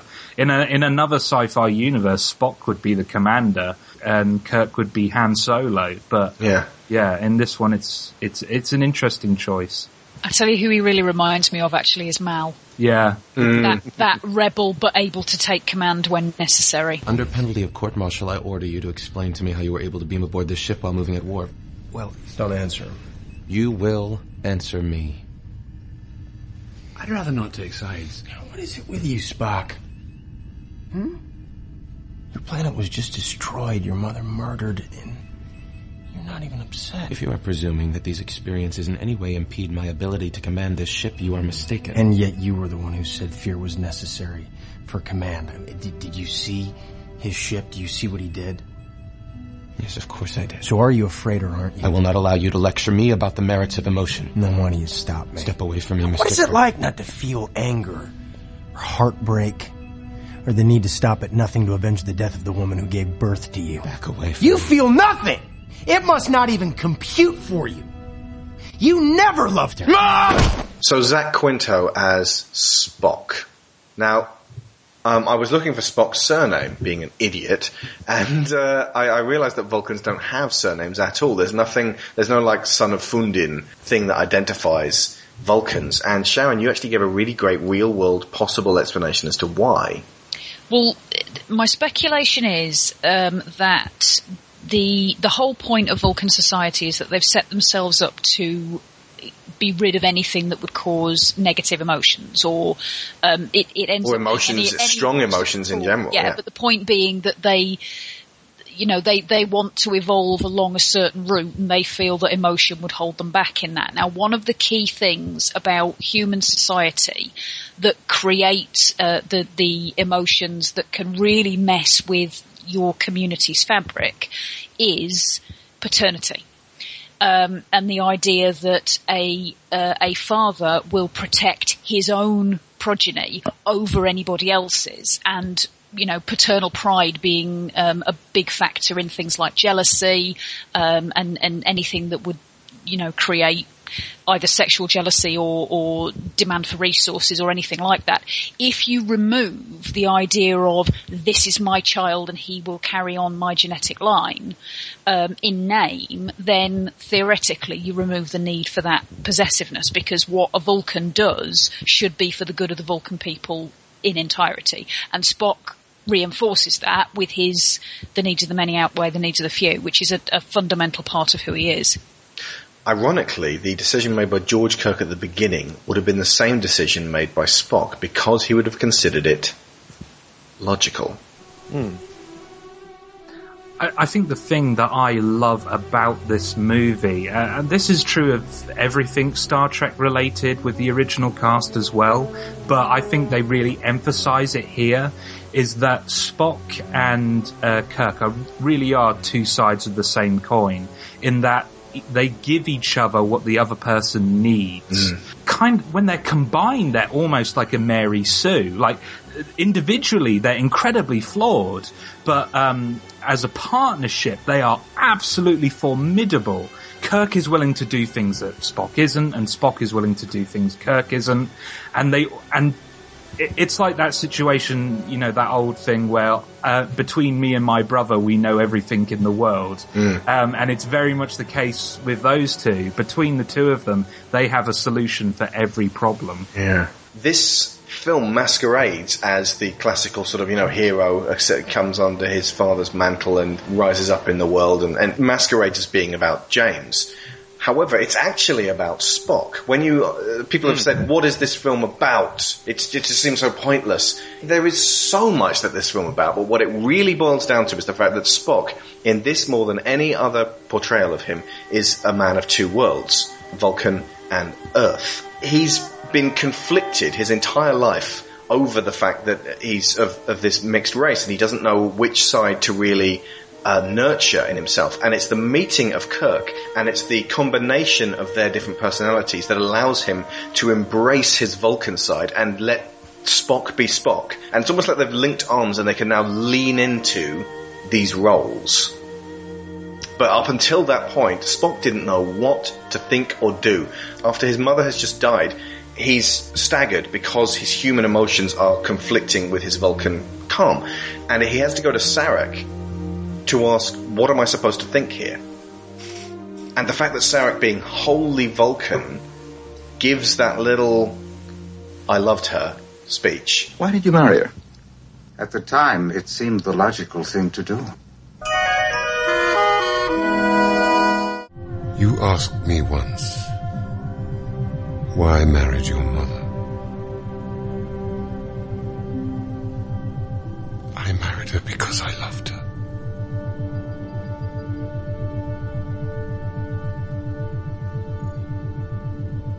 It kind of gives license to Spock to feel this and then to get over it and to actually to move forwards and decide, you know what, I'm going to be a Vulcan. And despite the fact that he also wants to help the last of his endangered species, he says that Earth is the only home he has left. What do you guys think of Spock himself, Zachary Quinto? He's fantastic. I love him in this. Are we just going to hyperbole here? Okay, yes. Explain why is he fantastic? I'm so glad that Zachary Quinto managed to nab a role that really demonstrates his acting ability, because I don't think heroes did that. The thing that I really respect about his performance is that it is really reined in. Yeah. It's not a big not that there's anything wrong with that. I mean, it's not an over-the-top performance like a Joker in The Dark Knight, where that's a really big and loud performance. It's a very quiet, a very subtle performance where the detail is just in small expressions and just, tiny adjustments to the way he's speaking that speak volumes. It's a really controlled and intense performance. Spock was always my favourite character of the original series, Star Trek, and it's all in the way he shows the control of the emotions, but you can see it all under the surface. And Leonard Nimoy did such a fantastic job of that. in that for the most part, he was very logical and very rational, and how he approached things was always calm and controlled. But when you had the few episodes where his emotions were a huge factor, he was able to do that as well. And that versatility, I think, was always very impressive to me. Being able to handle emotionless and emotional and make them both seem genuine. And I think Quinto did the same thing. Spock's the one that all the terrible things happen to in this film. The terrible thing that happens to Jim happens before he's even born. He spends the rest of his life dealing with it. Everything else is heaped upon Spock. It's his journey, as it were. The unexpected side of it as well, because he was on a trip already. He had decided against the Vulcan Academy. He'd gone to the Federation instead. And so he knew what his life was going to look like for the next few years. The only thing he wasn't sure about was reconciling Vulcan-human. But it was logical to just keep doing what he was doing. Nobody expected that Vulcan would be destroyed, that his mother would be taken from him before his eyes. Him trying to cope with that and deal with that as some of the absolute emotional core moments of this film. And let's just pop to Uhura at this point, because she is, again, pretty much defined by the intimacy of her relationship with Spock, because everything else she's just talking back to Jim and telling him to go sniff another tree. Yeah, it's quite funny when you do put two and two together and realise that actually, Spock and Uhura, they are a bit of a thing, innit? Yeah. And it's just like, whoa! It was more scary for the makers of the film than destroying Vulcan. Vulcan was nothing compared with this. I'm understanding that this is actually a reference to the fact that originally it was Uhura and Spock who were meant to kiss in that fabled episode, and not Kirk. First on-screen TV interracial kiss. I don't know if this would really piss off hardcore Star Trek fans, because it is a reference to their original series. So. Well, there's a practical application in that Uhura has to... No, she doesn't have to be involved with one of the crew, but it gives a lot more weight to the idea of relationships breaking out within the crew if they're between major crew members. Yeah. And it could be with Sulu and one of the other male crew members.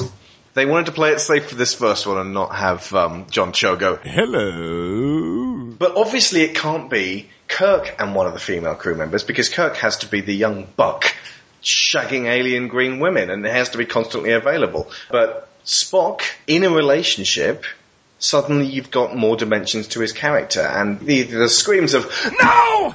No! from Trekkies everywhere must have been deafening. But it has kind of unlocked both Spock and Nyota, who, especially with who didn't really have much to do before. I think it's quite interesting that he formed this relationship before he had this revelation and acceptance of his human Vulcan side. The fact they started their relationship with a student, no less. Yeah. And he is considerably older than her, and older than looks as well. Leia. Yeah. I mean, nothing about it seems logical. Logical.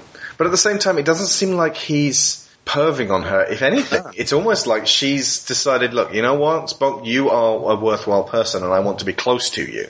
There's a wonderful moment when she's holding him in the lift. It's not romantic, it's just intimate. She says, what do you need? Which is such an unusual phrase to be in an action film. What do you need? That is something that people don't say to each other unless they've been together for a while and they are actually, they're on a similar level. And then when he says, I need you to, like the rest of the crew, to continue performing admirably, it's the sort of the pause and the nod of the head and okay. Zoe Saldana was at that point picturing this whole big thing in her head about what had actually happened to Spock and what he must be feeling at that point, so she really got into the moment, and she sells that moment so well. It's almost like nothing else in the film is as important as that. So it's not that she's defined by her relationship with Spock, but seeing her in that moment, you are really aware of what kind of a person she is.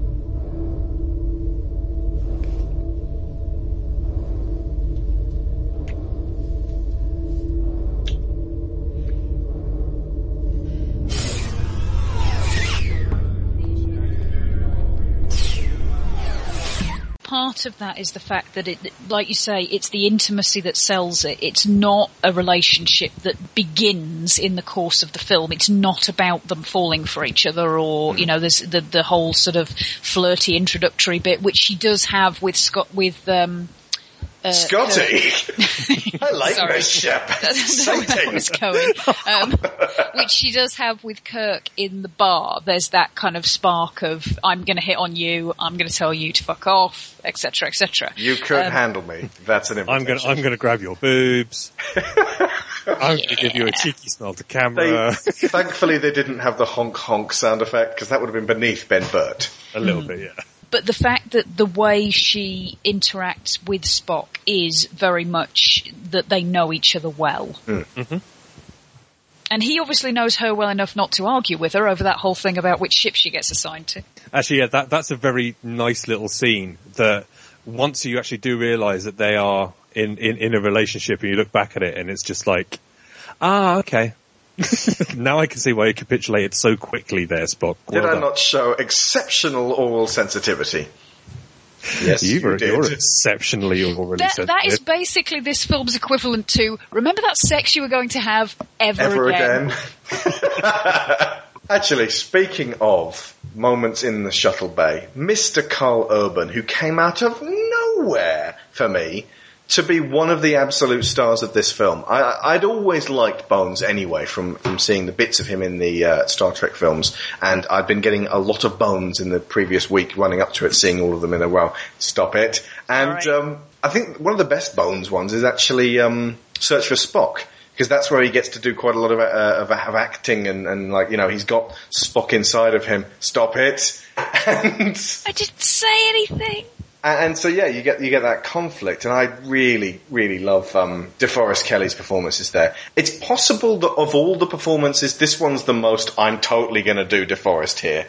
But when Carl Urban comes on, who has not previously been shown to be massively funny, pretty much everything he says is hilariously delivered.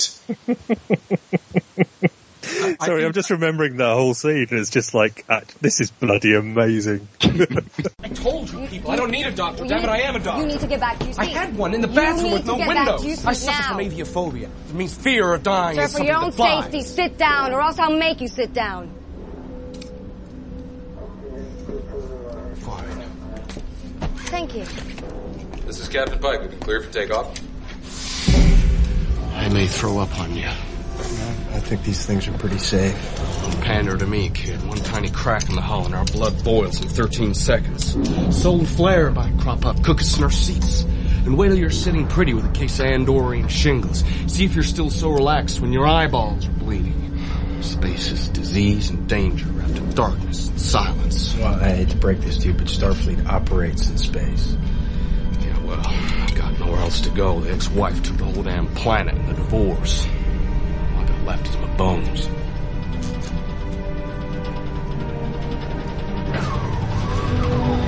Jim Kirk. Coy. Leonard McCoy. I think it was you, Alex, who said that Carl Urban had just been pottering about in crappy film after crappy film after Lord of the Rings. Although I think Dredd is awesome. I will say I really like Dredd. Well, the Dredd was after Star Trek. Yes, you know, yeah. Like films like Riddick, where he was one of the main antagonists. Oh, he was as well. And The Chronicles of Riddick, the new one's called Riddick. Yeah. And he was just there. Like, that film was bad, but his performance in that film was pretty bad as well. He was more like furniture than a person. Yeah, but then just in this film he comes alive. It's like he suddenly decided, okay, now I'm going to try. And of course now he gets offered loads of really awesome roles now. That's what happens when you act, Carl. Well done. Well, he was totally invested. I think he's quite a big Star Trek fan, isn't he? Yeah, actually he was watching the original series with his son when he got the part. He's like, yes! Actually, the line, the wife took everything from me in the divorce, only left me nothing but my bones, he came up with that pretty much on the day. And that explains a conversation that never happens where Kirk asks him, Why are you called Bones? And yes, I am aware that doctors have been called Sawbones for centuries now. That was always just the reason I assumed. But it's nice to have a bit more of a character reason. Okay, so Hikaru Sulu doesn't really get much to do in this one. Played by John Cho, one half of Harold and Kumar, who get the munchies. See, I like John Cho. I think he does Sulu very well. I mean, there's not a huge amount of stuff to work with Sulu again. It's you know, everybody remembers Sulu from the original series in that bit where he gets sort of kind of a bit possessed, takes his top off, and then runs about with a sword. And awesomely, they referenced it in the movie when they do the jump, and it's just like, yeah, that is the best sword ever. But the few times he's on screen, he's great. He's Sulu, and he does it really, really well. Again, really, really well is you've got to say why. Oh man. Sorry, we make you work on this podcast. God damn you, sir. I know, I'm sorry. I would say I don't think he does really, really well. I think he does the best of the material he's given. True. And he's not given a lot. He's got that fun little bit of leaving the parking brake on at the beginning of business. He's got kind of an understatedly funny approach. Yeah. And the fact that he's one of the characters, along with Chekhov, who sort of emphasises the fact that these guys are not far out of their final exam. They're still pretty young. They still make very basic mistakes sometimes. The disconnect which kind of adds to the peril, because you know that they could at any time cock up. Well, Chekhov says, I'm 17 at one point. You're like, Jesus Christ. He's like Doogie Howser. He must have started when he was 13. He's just that smart. I suppose that does speak highly for his intelligence. All ships ready for work. Set course for Vulcan? Aye, aye, Captain. Course laid in. Maximum warp. Punch it.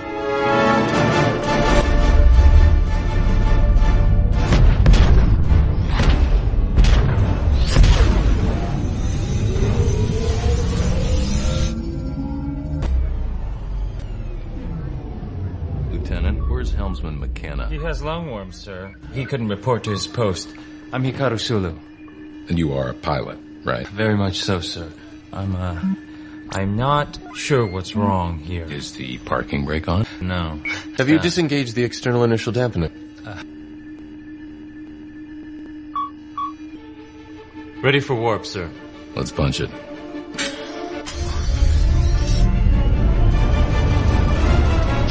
The disconnect for me with Sulu himself is John Cho doesn't have George Takei's voice. George Takei has one of the most memorable, wonderful, rich, deep, personality-filled, repeatedly on animated shows, voices out there. And John Cho just sounds like an average guy. I don't know what I wanted to see or hear. Like, I mean, it's just that obviously Urban's doing like a proper voice here, and everyone else seems to be sort of doing their character.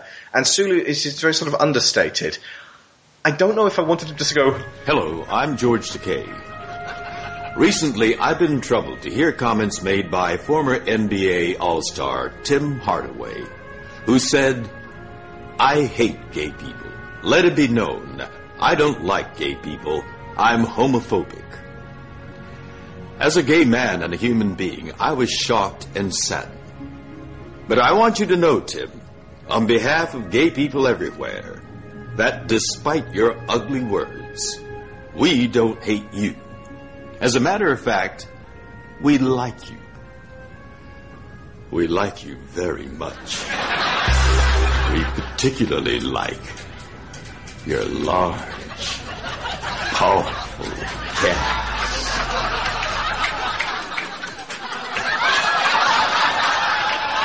Your smooth, chocolatey head, glazed in man sweat.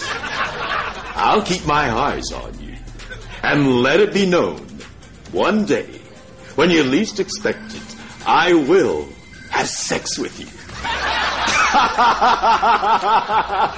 And like just this voice coming out of this little guy. But there is definitely potential for him in the future, and obviously a bit more Sulu stuff would be good. But this wasn't his movie. They just sort of kind of wanted to get him into place as a piece. Pavel Chekhov, insane. Okay, God, right. I'm going to hell. And Why do you like Chekhov? He's Do you like? Yeah. Would you like him to show you his nuclear vessel? Anyway, yeah, no. Nuclear. Played by Anton Yelchin, who was in Fright Night, which was actually extremely good. I can do that. I can do it. He was very good at being frantic. Yeah. Ensign authorization code 95 Victor 2. Authorization not recognized. Ensign authorization code 95 Victor 2. Again, not much time on screen, but what time he did spend was entertaining, and the whole the franticness of him trying to lock onto their signals. Yeah, and he runs well. So I'm hoping that and I don't want to call them lesser characters, but I'm hoping that the support crew. The support crew, they're going to get more time on screen. Yeah. And they get to build themselves up a bit more. I like how when Yelchin gets really frantic, he starts swearing in Russian. He says at one point, "Yo-mayo," which literally means "holy fuck." And apparently they went mental in Moscow when they saw that in the screening. I think that kind of ties in with his youth, though. Again, it sort of he reacts like a kid to some of the over-the-top things that are happening. There isn't that sort of command coming across very much. Here's the thing, though. He was supposed to be like Davy Jones back in the day. He was the young one, right? But when I first saw Chekhov, it was the 1979 picture, The Motion Picture. And he was well older. So everything that really defined him as a character had been had evaporated, and he was just yet another approaching middle-aged guy. Younger than the rest of the crew, but still getting considerably older. So it became more about his funny accent. I have difficulty getting a bead on Chekhov up until Star Trek 09, when I realised, oh no, he's the Wunderkind. There is a bit when Scotty is in first on the bridge, and the lights are shining in the cameras. And you guys look out for this next time you watch it. Spock says to him, "Are you a member of the Federation?" And he says, "Yes, I am." "Have you got a towel?" It cuts straight back to Quinto trying to be as angry as he possibly can, and obviously on his face he is just keeping back, completely corpsing and cracking up. And if you actually watch the bloopers, he did corpse and crack up over and over again. So watch that next time and just see how difficult it was to try to be fuming with Vulcan rage. How did you manage to beam aboard this ship? You're the genius, you figure it out. Does Apkin tap? Oh my god. Are you a member of Starfleet? Yes, can I have a towel? I order you to answer the question, how are you able to board a... Can I keep it together? I don't just want to go ahead and assume that's a reference to Hitchhikers, but it seems like the sort of thing Simon Pegg would want to reference even on the sly. I would like to think that. That's really cool.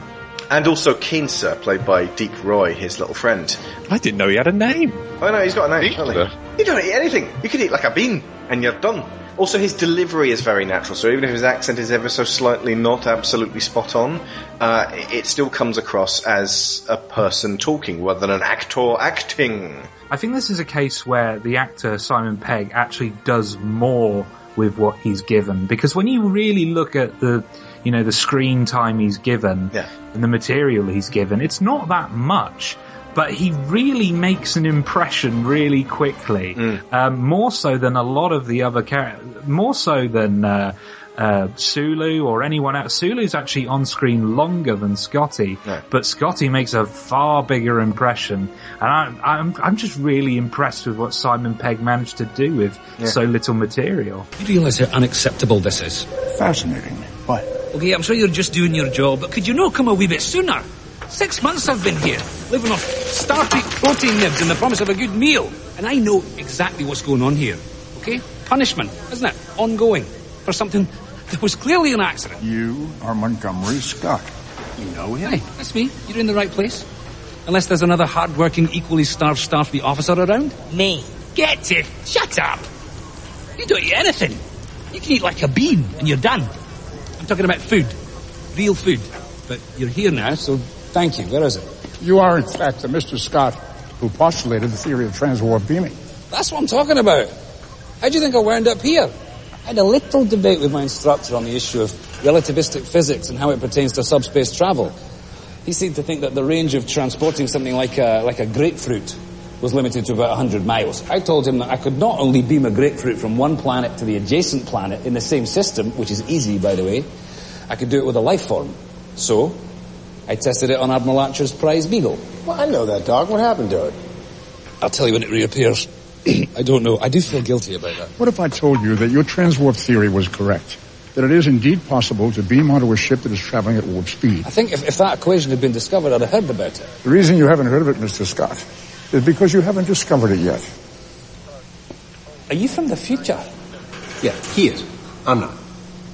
Well, that's brilliant. Do they still have sandwiches there? And it's just like, even with that single, like, that single little fact, you get an awful lot more about the character of Scotty than you would do from watching, a few episodes of the original series. He also buys the whole time displacement thing remarkably quickly as well. It's like, oh, okay, right. So he's had no problem with thinking fourth dimensionally. And you believe him as a genius. Just one who gets distracted easily.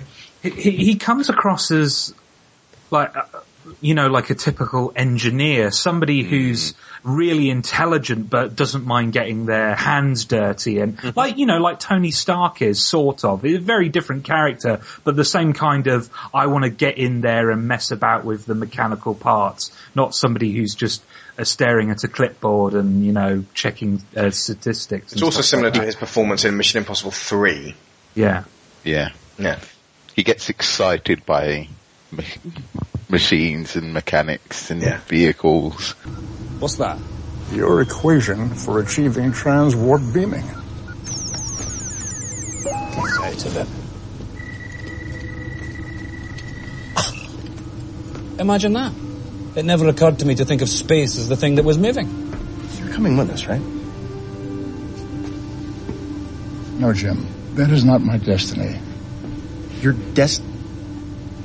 The other Spock is not going to believe me. Only you can explain what the hell's happened. Under no circumstances can he be made aware of my existence. You must promise me this. You're telling me I can't tell you that I'm following your own orders? Why not? What happens? Jim, this is one rule you cannot break. To stop Nero, you alone must take command of your ship. How? Over your dead body? Preferably not. However, there is Starfleet Regulation 619. 619 states that any command officer who is emotionally compromised by the mission at hand must resign said command. So you're saying that I have to emotionally compromise you guys? Jim, I just lost my planet. I can tell you, I am emotionally compromised. What you must do is get me to show it. Aye then, laddie. Live or die. Let's get this over with.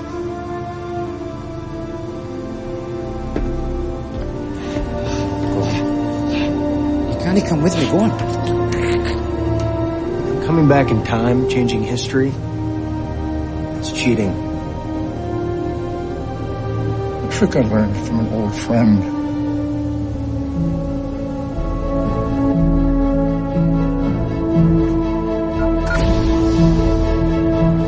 Live long and prosper.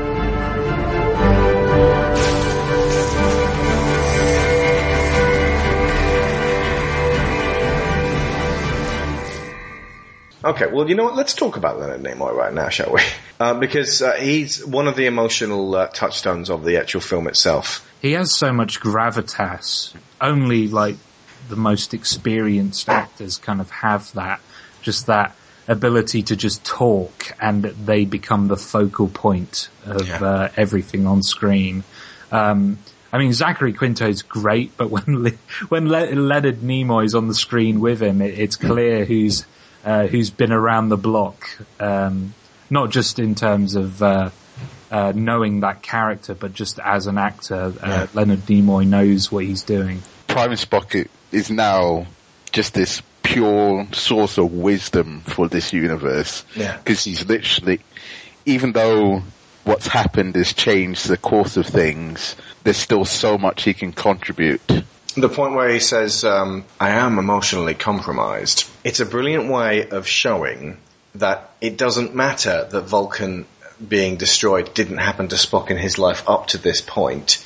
He still has the capacity to feel these emotions deeply, and that even though he's gone through his life far more balanced than Zachary Quinto's Spock is right now, he can still have his heart broken, let's face it, and feel his world drop away. He's already lost Kirk, who would have died years and years beforehand in that particular timeline. Sorry, how old is Spock Prime meant to be at this point? He's 155. Oh, you know? In 2387. And he looks it. He's got this wonderful, craggy old face. He gives it a sense of gravity and weight and time, and that the idea that this is something that's flowing forwards, but also he enables this adventure to take off properly and for us to accept it. It required the blessing of the previous generation.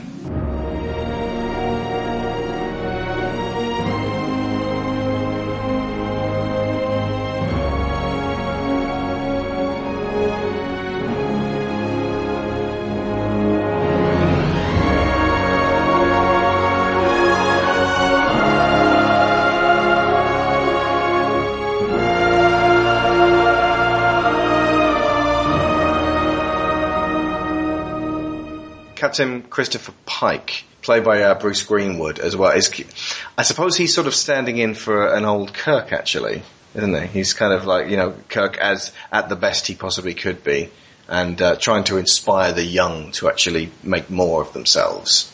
So it's kind of they two-hand it through to the new generation. He works really well as someone that Kirk should aspire to be. Yeah, this is how you imagine Kirk would be, 30 years from now, when he's experienced and he's learned that his arrogance can actually take him to horrible places, and he's learned to rein it in a bit. Although Kirk was still cocky up to the point where he died. True enough. He's still got that kind of the I don't like to lose thing. That's still absolutely prevalent throughout every point in Kirk's life. He doesn't. It's almost like that's a vital lesson that he has not yet learned. It's ultimately a character weakness, inability to accept that certain things are beyond your control, and it's actually been a source of major amounts of characterization for him throughout the series. Bruce Greenwood played John F. Kennedy in 13 Days, and there's a wonderful teaser trailer for Star Trek which twins it up with that time of that era in American history, from Kennedy, sort of enabling the American arm of the space race. And it's linked with sort of, going off into the stars. So you've got Greenwood there. He seems so steady and so sure that what he's doing is the right thing. 30 seconds and counting. Astronauts report it feels good. T-minus 25 seconds. The eyes of the world now look into space. Godspeed, John Glenn. The Eagle has landed. Small step for man, one giant leap for mankind. 6, 5, space. 3, 2, the final frontier.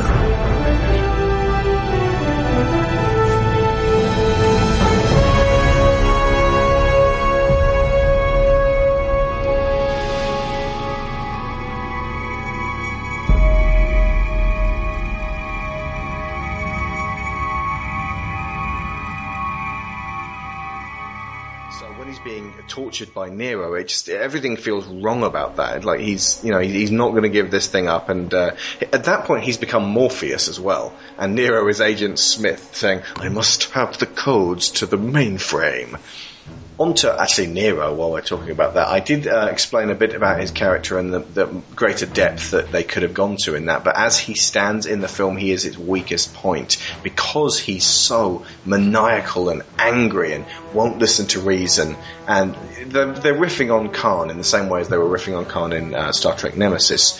He's got a vendetta and he's going to carry it out no matter what, but they never take just a few sentences to deepen that, to give it a sense of, I've actually thought about this. If I go to Romulus right now, and get them to evacuate the planet with well over a century's leeway, they can be all out of harm's way. Instead of finding a way to advance his own culture, he's decided to destroy others. Yeah. I mean, he has the red matter technology on his ship. Well, the thing is, he waited 25 years to get that red matter technology, but, like, even still, why is he wasting his time? Like, why wouldn't you just go straight to Romulus and go, everyone get aboard? Well, not everyone, but, you know, try and rally the ships of Romulus to get them the hell out of there. Yeah, he has the most advanced ship in the universe at that time. Yeah, he could convince them some way or another. Or create a black hole himself and just go, look at that. Am I lying? But it doesn't matter what excuses can be come up with to explain away this particular character flaw or this particular omission in the character. Because the average person would be asking it anyway, it's like they've already lost this particular battle with the character to try and explain that he actually does feel justified and righteous. And there isn't that sense. He's not like the operative in Serenity. And the other thing is, of course, that Eric Bana's affecting an American accent, which is not natural to him, and he just sounds like every other bad guy. Which is not as scary as... Has anyone seen Chopper? Yeah. Just doing his Australian accent would have been really scary if it'd just been, you know, really dedicated, but almost a little bit friendly with it. And like, yeah, I'm going to blow up the Federation. I'll give you 20 seconds to produce some cash, else I'll shoot you. There's no cash here. Here, there's no cash. All right? Cash, no. Robbo? No cash. 1, 2, I've got no 3, cash, mate. 4, I told you I've got no 6, listen, you come in. 7, 8, 9. Sit down. 10, 11, 12, 13, 14. It's going to happen. You have to be, you know, gone and out of the universe so that Romulus can survive. I don't know why that wouldn't have made it in. They were playing it safe. But it would have made him more like, oh my god, he's out of his gourd. And less like, you know, shouty Saturday morning villain. He's not quite Megatron. They do sort of explain it, but not enough. Captain Nero, the Vulcan ship has been taken. The drill has been destroyed.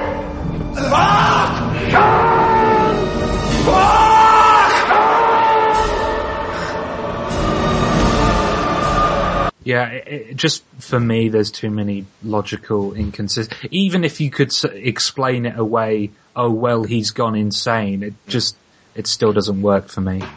That insane? I mean, and nobody's trying to stop him as well. Yeah. I think the essential difference between him and Khan is that Khan has got a crew member who queries what he's doing, and nobody ever really does that with Nero. So there's no reflection on the fact that his plan is actually irrational. Mental even to them, yeah.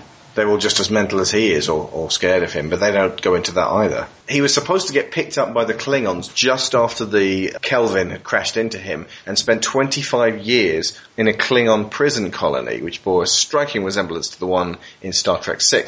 Then he escaped and got back on the Narada, which explains the enormous gap of time and years, because you've got to wait for the boys to mature and become men at that point. But they don't explain that. They just imply that he's just been waiting in space for 25 years, twiddling his thumbs. Also, originally he took a vow of silence, which is why he doesn't say anything when the other captain comes on board and then just stabs him with a spear. Shouting's alright, apparently. It's just that too many ideas all mixed up when they could just have had a really great, this is who Nero is, this is what defines Nero at the beginning. Instead, it's somewhere in the middle when he's talking to Christopher Pike, and that's where they could have slipped in the making you relate to this guy a little bit more, and that he's thought of all the possibilities and options, and that he's seeing things in the biggest possible picture. No matter what he does, his planet's still doomed. So the only thing he can do is to create a Romulus free of Federation control, and then maybe they can save themselves. Instead, it's the exact inverse, and he has the smallest frame of looking at things. If I do this, everything will be okay. That'd be interesting as well, because if he's thinking about it biggest picture, he's giving Spock logic to go up against, and Spock has to go, well, my logic's better than your logic. That makes it more tricky. But didn't happen. Yeah, Nero's not too fantastic, and we can only hope that there are better villains on the horizon. So, Winona Kirk, played by Jennifer Morrison, it's not really made clear what happened to her, although at the beginning, she's actually, from the sounds of it, shacked up with George's brother. Yeah, and that's something that wasn't made entirely clear. the car that young James Tiberius Kirk steals isn't actually his dad's brother's car. It's his dad's car. It's George's car. So when he destroys it, it's kind of like a rites of passage thing. Speaking of which, actually, that boy at the beginning that he drives past and shouts something at? Yeah. That's his brother. His brother has just been told to get the hell off the farm by their cruel uncle. That prompted Jim, who was cleaning the car, to take it and go, sod it, I'm going to wreck this thing. Oh. Yeah. I had no idea. Check the deleted scenes. These are all things they took out because, for pacing, basically. You know, you were talking about how well paced it was? Yeah. These are the casualties. I could take a director's cut of this, definitely, or an extended cut. Yeah, Sharon, I'm looking at the Memory Alpha, which is the basically the wiki, the Star Trek wiki, yeah. And it does say that Alex Kurtzman and Roberto Orci have said that Winona Kirk was a Starfleet officer. So yeah, that's why she's on that ship, way out there. Oh, the other thing is that the Narada turning up induced panic and contractions early. Kirk was supposed to be born in Iowa a week or so later. That's one of the things that they automatically started changing history there. I've got a final list here of can you point out any subtle bits that most people might miss. The USS Kelvin is named after anyone?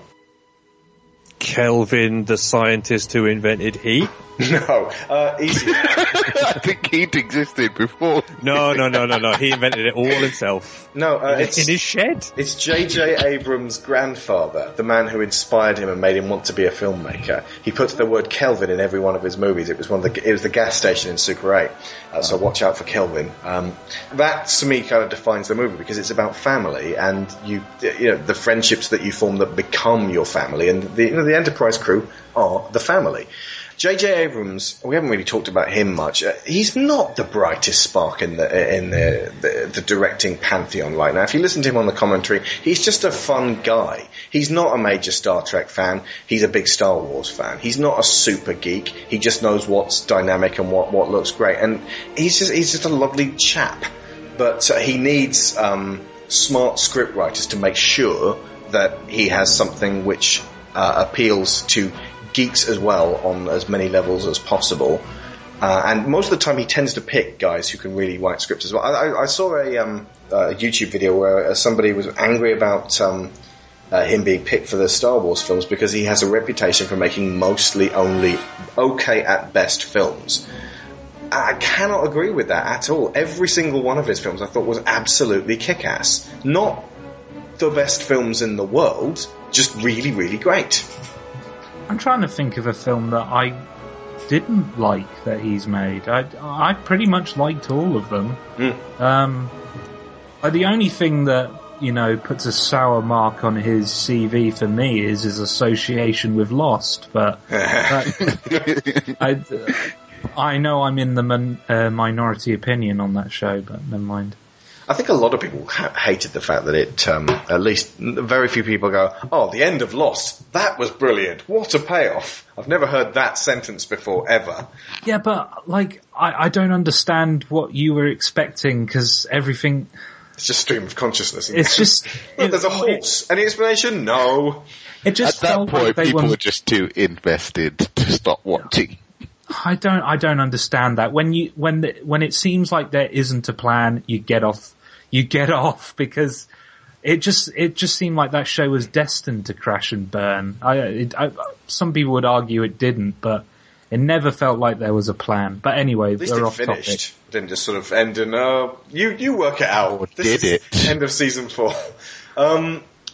But yeah, the premise of him directing a Star Trek film written by the guy who wrote Toy Story 3 sounds brilliant. Couldn't be happier. Really, just chuffed about that. J.J. Abrams has a mystery box that he keeps that his grandfather gave him, and he's never opened it because he prefers to have the mystery of it than actually know what's in there. Then his grandfather taught him a valid lesson. Good chap. Good old Mr. Kelvin. Okay, the image of AL is stretched. This is something you wouldn't normally notice, but it's like trying to put a widescreen image onto a TV that's not used to widescreen. So it's like they're sending out a signal that ships of the day would be able to receive that, but because it's 187 odd years in the past, they're just sort of translating the signal in a weird, stretchy fashion, which makes it seem like it shouldn't be there, which I think is a great little touch. Handrails. Anyone notice them around the ship? Okay, go on. Every time, well, that's just a little thing. Every time they, get flung about in the TV show, they decided that they were like, you know what, let's put handrails there, because you would need handrails. The amount of, every episode we're going to get thrown about the place and just falling onto a big boxy computer console covered in buttons that will make the Enterprise explode. Probably best to just grab a handrail instead. Oh, J.J. Abrams himself voiced the robot cop.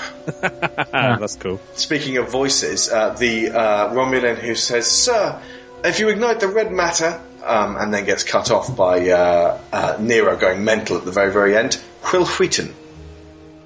Actually, yes, I've heard that. I've heard that before. Oh. Yeah. And Majel Roddenberry, I hope I pronounced her name correctly there, Majel, sorry, the wife of Gene Roddenberry, traditionally did a lot of computer and ship voices. I believe she also played the nurse in the original Star Trek. She voiced the computer in this last film, and sadly she died before the film was even completed. But they got her there to help see in the new generation, and she loved what was going on with that. So that's all the blessing most fans would really need. Oh, one final thing, and this is what I love about the film itself. As well as all these location shoots held back on the budget by going somewhere practical that's already got a wonderful structure there, they tried tumbling them through the air for the airdrop sequence, and everyone was getting sick and it was really dangerous, and they could only do it for a few minutes at a time because the blood kept rushing to their head. And in the end, does anyone know how they did this one, where they're flying through the air? Go on. They got a big sheet of reflective mylar out into a parking lot. They stood on what was effectively a mirror. The camera was above them, and so you could see the sky beneath their feet. And then JJ just whacked the camera repeatedly. It seemed like they were shaking. And then, when they were tumbling through the air, Mr. Cho and Mr. Pine just cuddled and rolled around on the mylar. And that was the time when George Takei visited. Hello. You have missed out one thing. Oh yeah, no, go for it, yeah. The 12-minute thing. Okay, so at the start of it, you've got that initial scene is 12 minutes long, yeah? Yeah. Yeah, your father was captain of a ship for 12 minutes. That's exactly what he said and exactly how he said it. That's it, exactly. I am the best at remembering these things. Anyway. Your captain father was... He was drunk. They were in a bar. They were drunk. Anyway. John Wayne. Yes. Later in the film, when Kirk becomes acting captain and takes the seat, it takes 12 minutes between that happening and Spock destroying the Narada space drum. Brilliant. So how many lives does he save? Everybody. Brilliant. All of Earth. At least 800. Yeah. So you saved the entirety of Earth. I dare you to do better. Universe? Yeah, save the entire universe. The Federation. Yeah. Yeah, the rest of it can go to hell. We didn't mention Tyler Perry. What? Where? I don't think I've actually seen Tyler Perry, so I don't know what he looks like. Hang on, I'll find his name. Hang on. Tyler Perry. Have you guys seen that South Park episode with Tyler Perry? Funny. Yeah. Tyler Perry. Hello! I know who Tyler Perry is. I know what he does, but I've never seen him.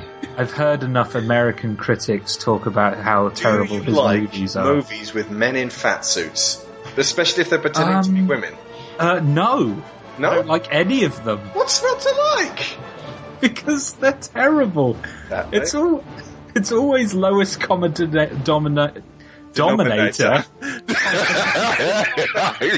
lowest common dominator. Yes, men in fat suits, hilarious. They all are. Yeah, no, he plays Richard Barnett, and he's the guy who oversees all the hearings about Kirk being told off for the Kobayashi Maru cheating and all that. That's him. All right. Sometimes he's a serious actor. He was in an Alex Cross movie. He learned Krav Maga. What I do know about Tyler Perry is he wants to be a serious actor, but he keeps doing exploitation movies. So you might want to stop doing the fat suit stuff. But they make so much money. Yeah.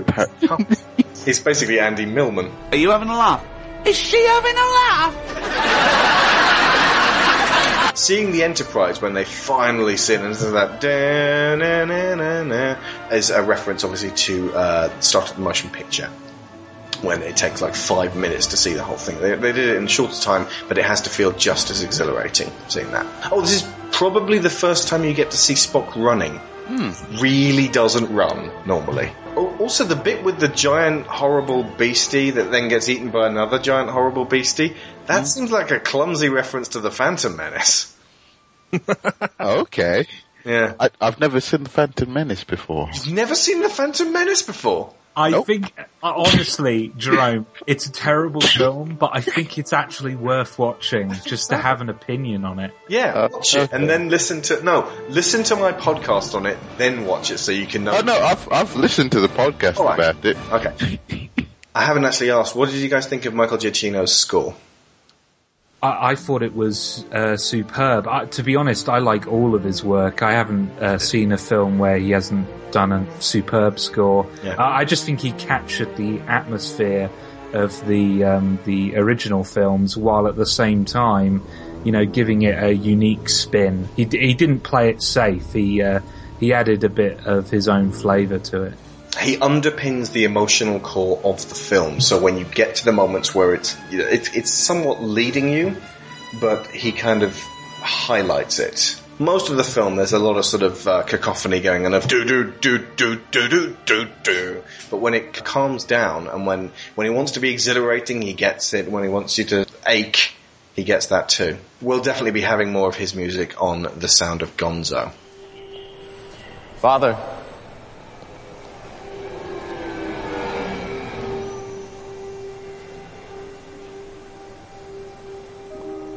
I am not our father.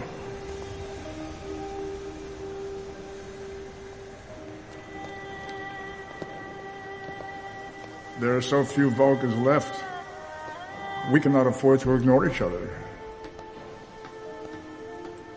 Then why did you send Kirk aboard when you alone could have explained the truth? Because you needed each other. I could not deprive you of the revelation of all that you could accomplish together. Of a friendship that will define you both. In ways you cannot yet realize. How did you persuade him to keep your secret? He inferred that universe-ending paradoxes would ensue should he break his promise. You lied. Oh, I implied. A gamble. An act of faith. One I hope that you'll repeat in the future as Starfleet. In the face of extinction, it is only logical I resign my Starfleet commission and help rebuild our race. And yet you can be in two places at once.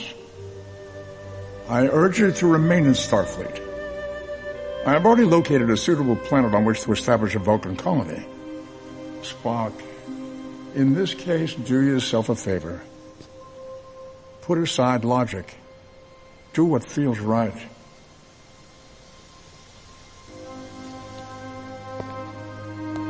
Since my customary farewell would appear oddly self-serving, I shall simply say, good luck.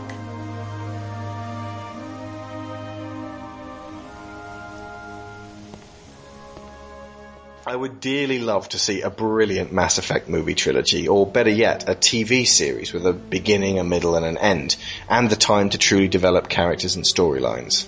Battlestar Galactica fulfills a great deal of what I would want to see in a TV series, with its dense political and social commentary, ethical quandaries, and themes of artificial intelligence evolving, though it is dark, heavy, and somber, and far too weighty for repeat viewings.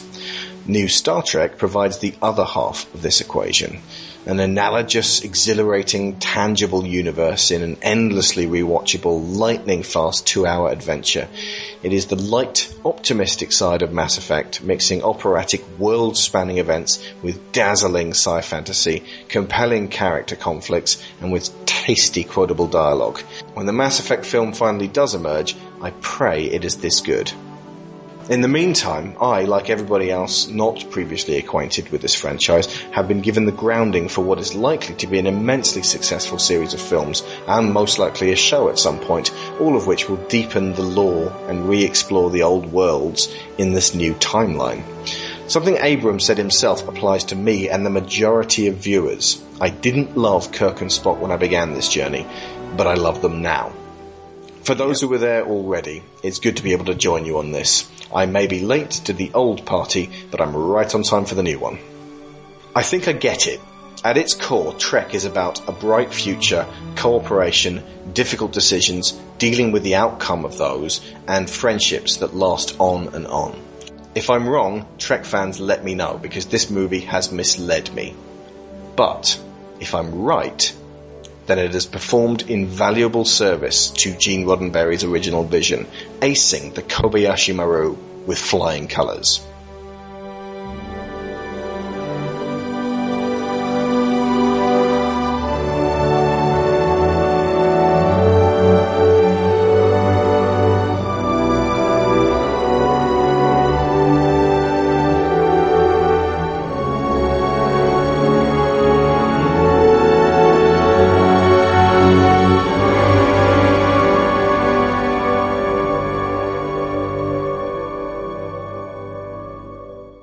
You all start out so cynical, but it never fails. By the end of the day, there's always one or two converts, right? And today was no exception. Sam Seaborn had a guy who spotted a UFO today, am I right? Sam laughed him out of his office, but you've been thinking about it ever since. But you can rest assured, Sam, it was not a spaceship from another planet, just another time. A long since abandoned Soviet satellite. One of its booster rockets didn't fire and it couldn't escape Earth's orbit. A sad reminder of a time when two powerful nations challenged each other and then boldly raced into outer space. What will be the next thing that challenges us, Toby? That makes us go farther and work harder? You know that when smallpox was eradicated, it was considered the single greatest humanitarian achievement of this century. Surely we can do it again, as we did in a time when our eyes looked towards the heavens, and with outstretched fingers, we touch the face of God. Here's to absent friends. And the ones that are here now. Cheers.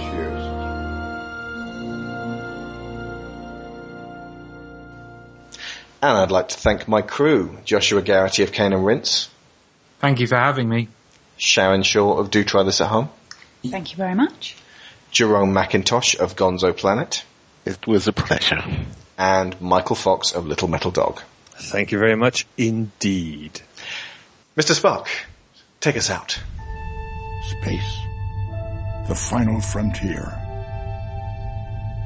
These are the voyages of the Starship Enterprise. Her ongoing mission, to explore strange new worlds, to seek out new life forms and new civilizations, to boldly go where no one has gone before.